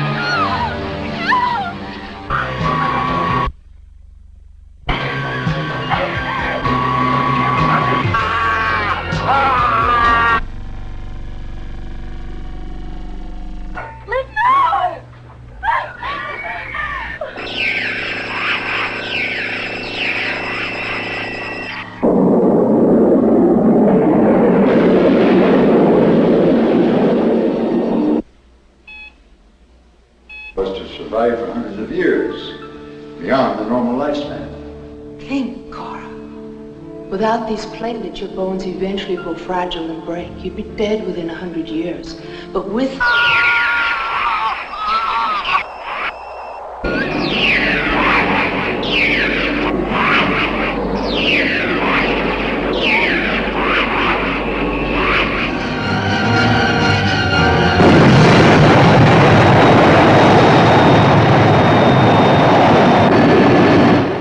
Voyages to the outer universe a reality. Satellite space stations in operation for landing and refueling. Apparently, we have some deadly neighbors in outer space. Captain, it's heading toward us. And now the story of the fantastic adventure that befalls mankind's most daring crew of space explorers. Not a sound. Not even the hum of an insect. Is this a dead planet? Landing on an unknown planet, they are captured by long-limbed beauties. When they say, "Take me to your leader," and they take them to a creature like this, you know they're on planet Venus. And the queen of outer space is Zsa Zsa Gabor. The most talked about woman in the world knows what she wants on Venus, too. Then we're the only men on the whole planet? Yes. Wow. You'll see the revolt that brings the planet under the domination of strangely masked females who hate and fear the male animal. Let me kill her now. You're not only a queen, you're a woman too. Let me see your face. The savage horrors of fearsome mutated beasts. The War of the Sexes. Kinda familiar. When voluptuous Venusians give battle to spacemen from Earth. The destructive might of incredible space rays that stop man from returning to Earth. Prepare for maximum acceleration.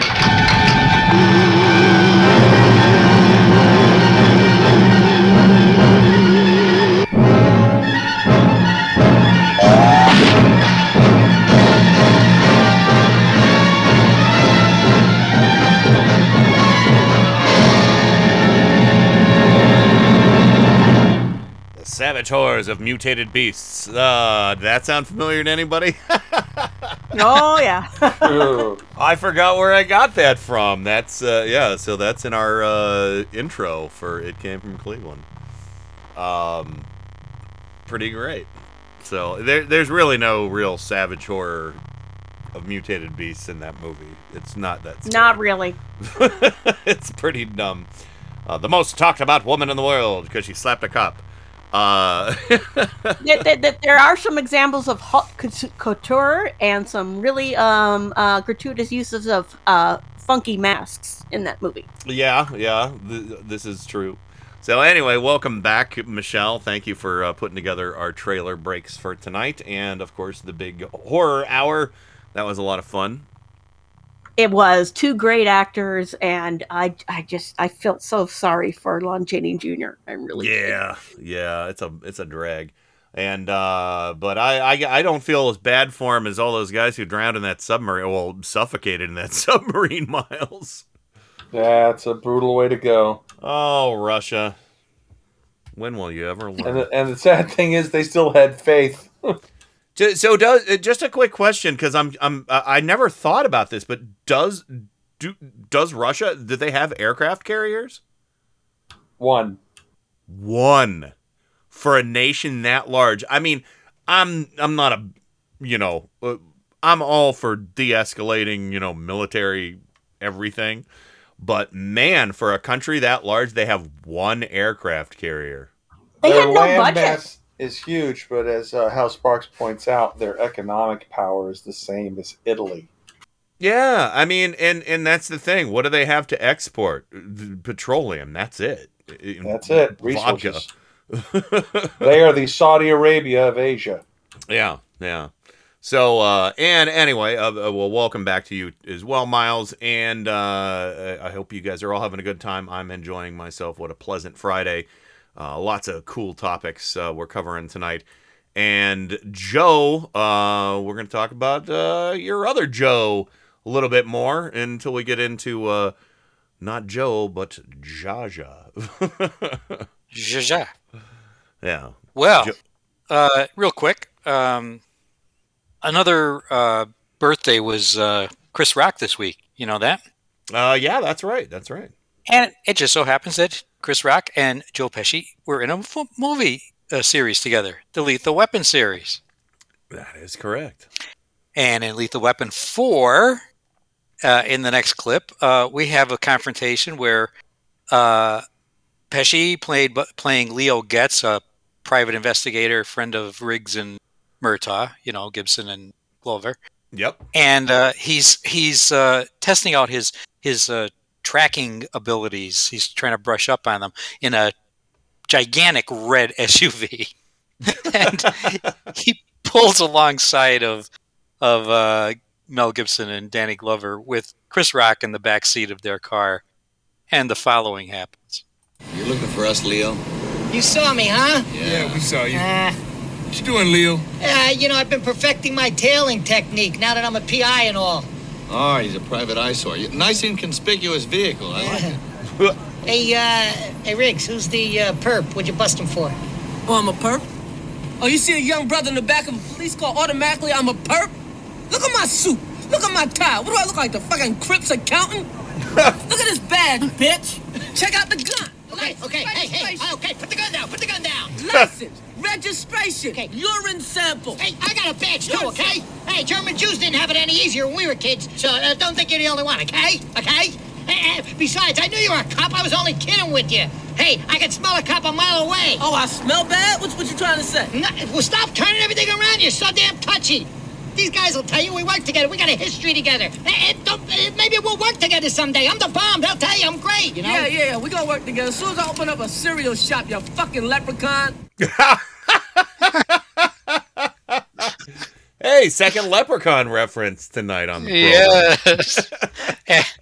Soon after, while that's all going on, another cop comes up on Pesci's driver's side and tells him he's double parked, and another thing ensues. Riggs and Murtaugh pull away and leave him there, and he gets arrested for double parking. And he takes his revenge on clip 9. Thanks a lot, you guys. Very funny, that cop had me there for an hour, tried to strip search me. Did you get his phone number? Very funny. Sugar glazed with the jelly. Thanks, Leo. Thanks a lot. Hey, what the hell happened to you? Scratches? Dog. A dog? Dog scratched you like that? Hey, catch you drinking out of his bowl? Very funny. I'm working on a very important PI case. Did the dog hire you?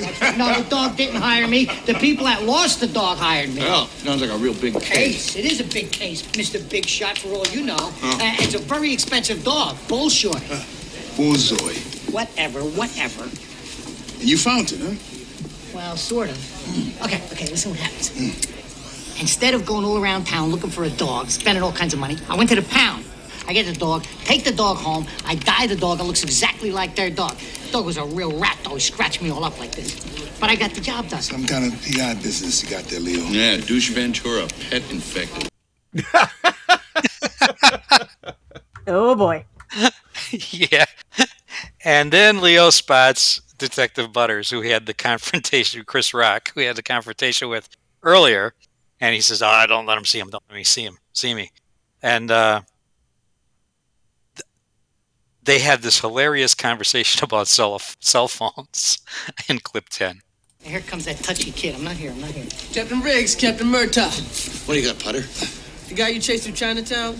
Yeah. The gun he dropped matched slugs on the bodies on the boat. That's your shooter. Son of a bitch, they got away from me. No, it didn't get too far. They found him on a rooftop nearby. Strangled. And get this, pigeons ate his eyeballs.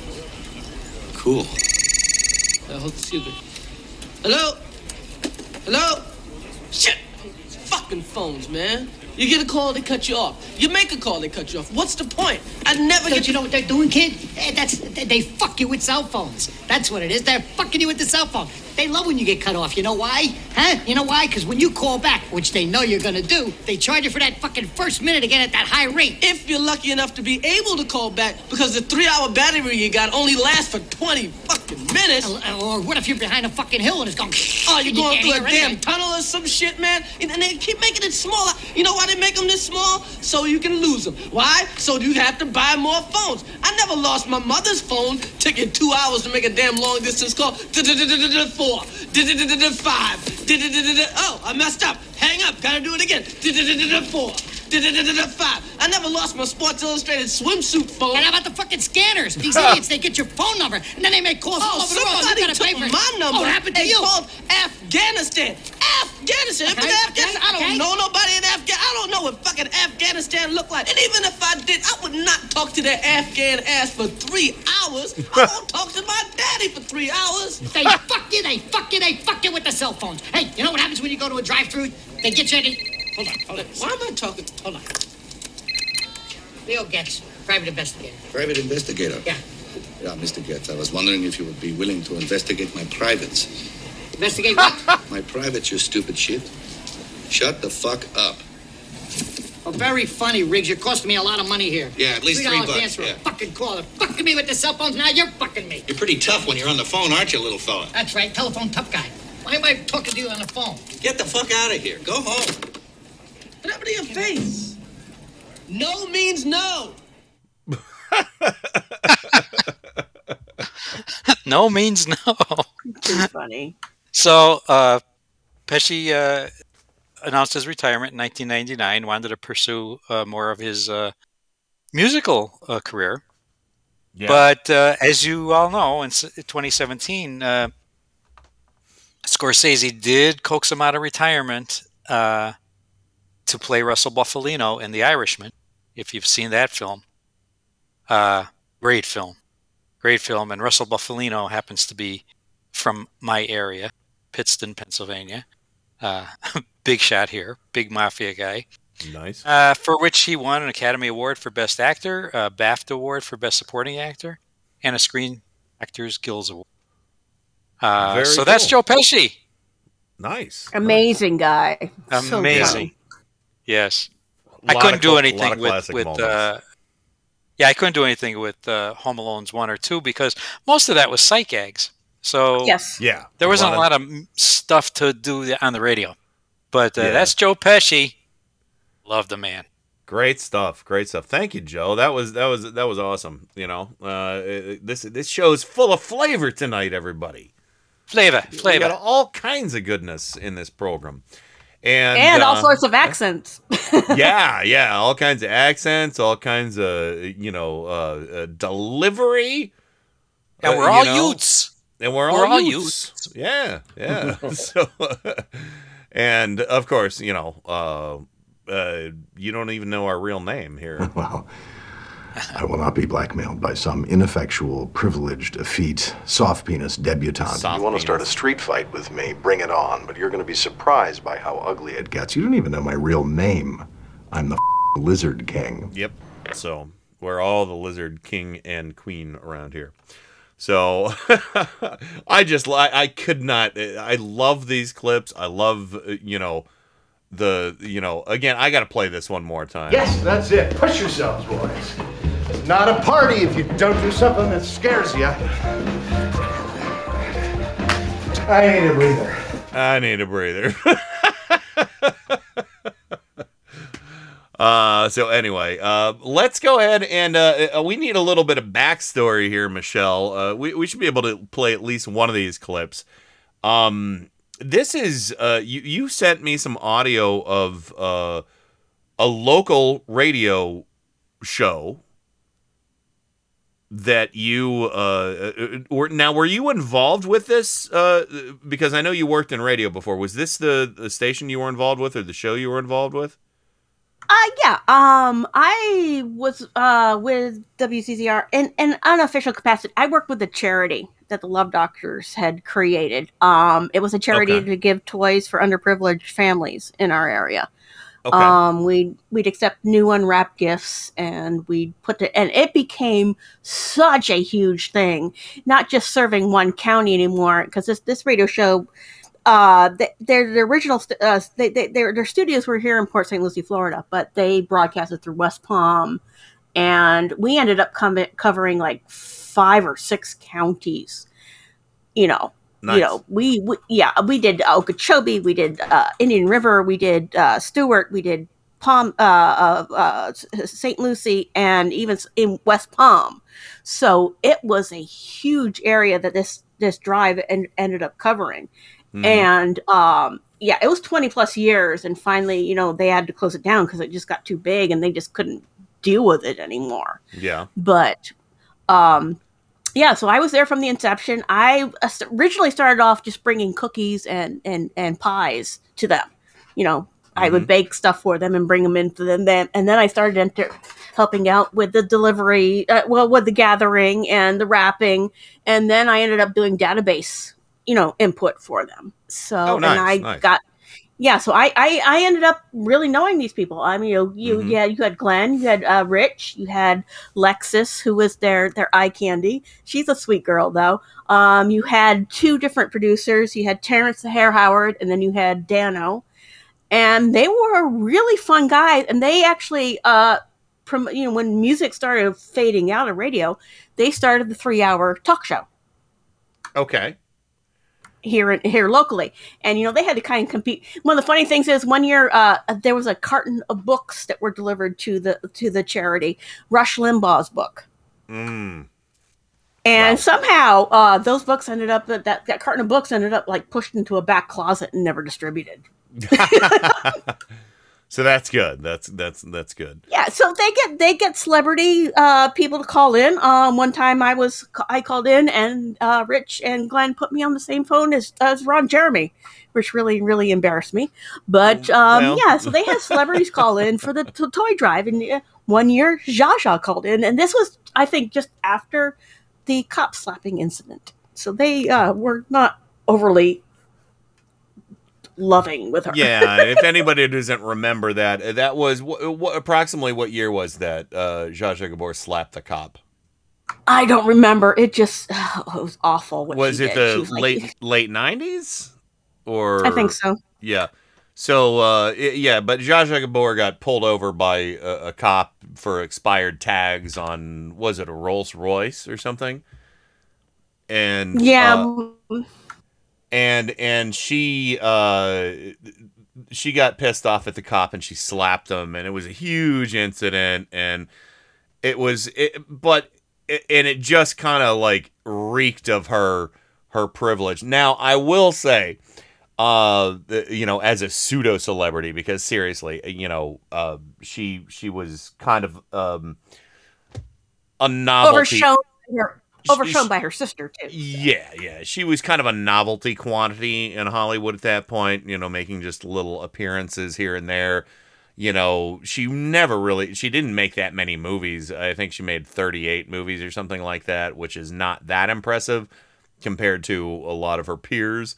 Again, shouldn't be a pissing contest or anything, but she was kind of an unpleasant person. And I will say this. These clips, I listened to them. They're a little mean-spirited, but they're still fun.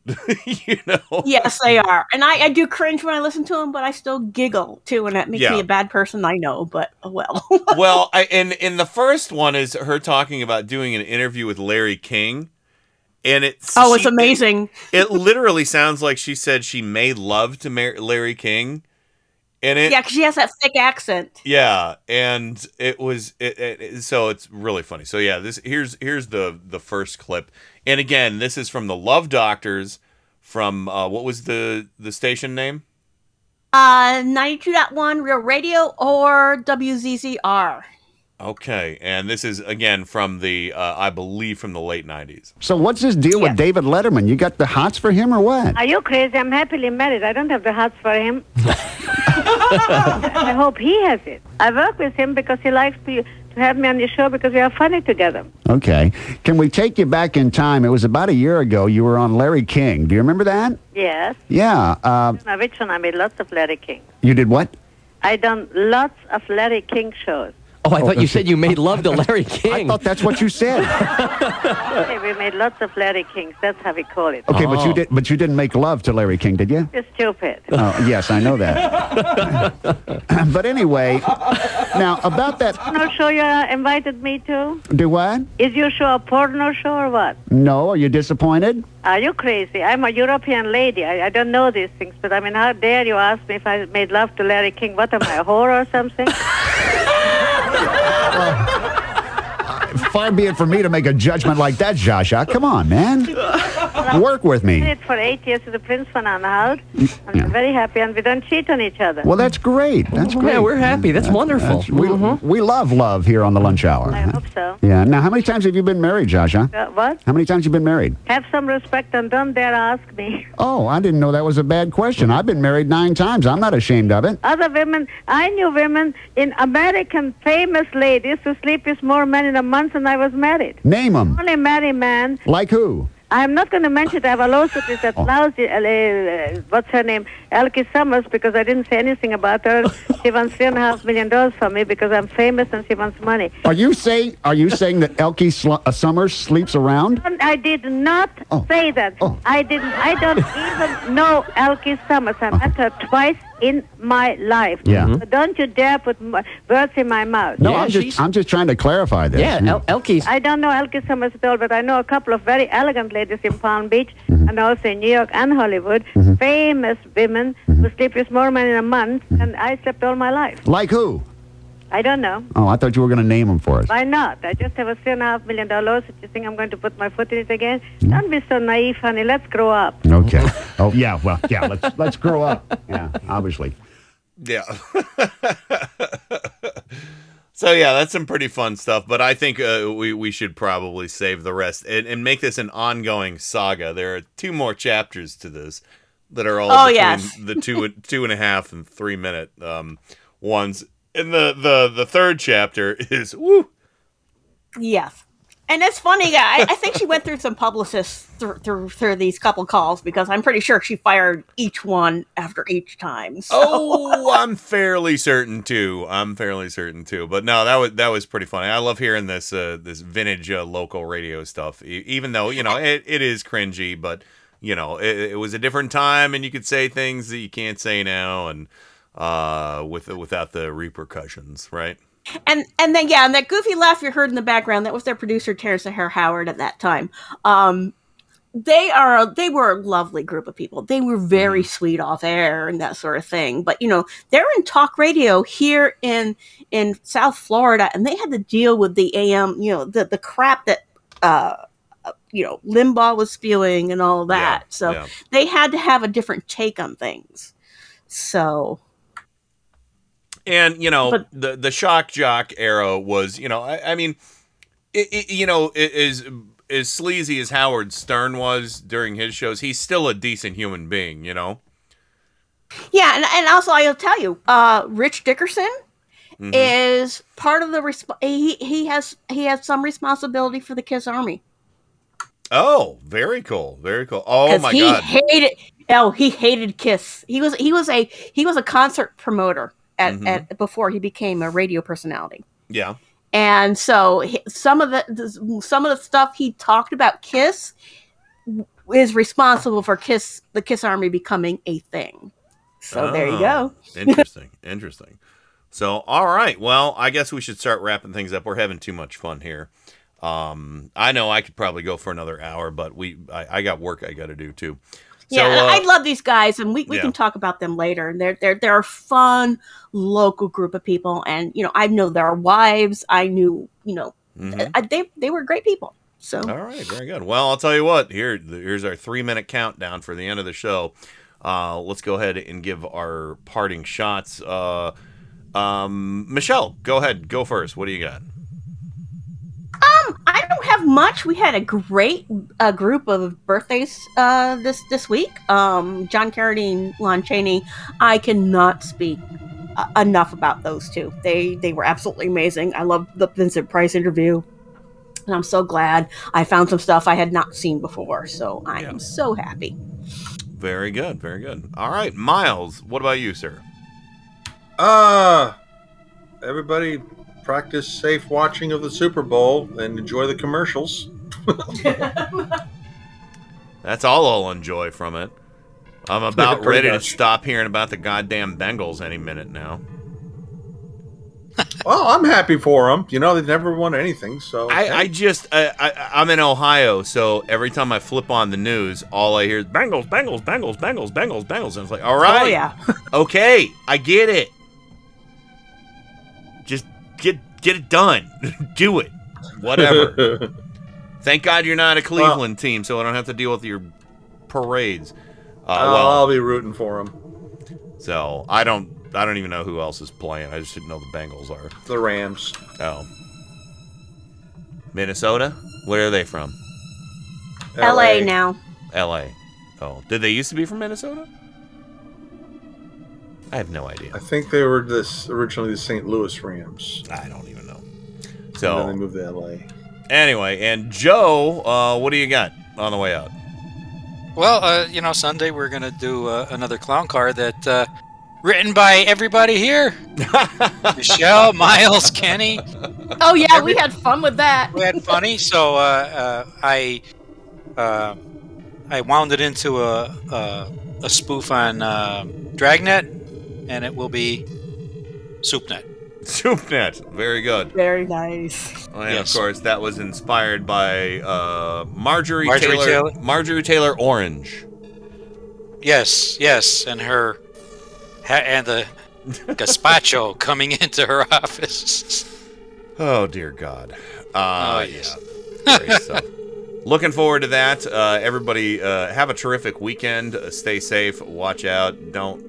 The plague is still raging, so really be safe. I found out about some friends that got sick last fall, and I'm irritated by that. But anyway, Oh no. everybody have a great weekend, and we'll see you soon.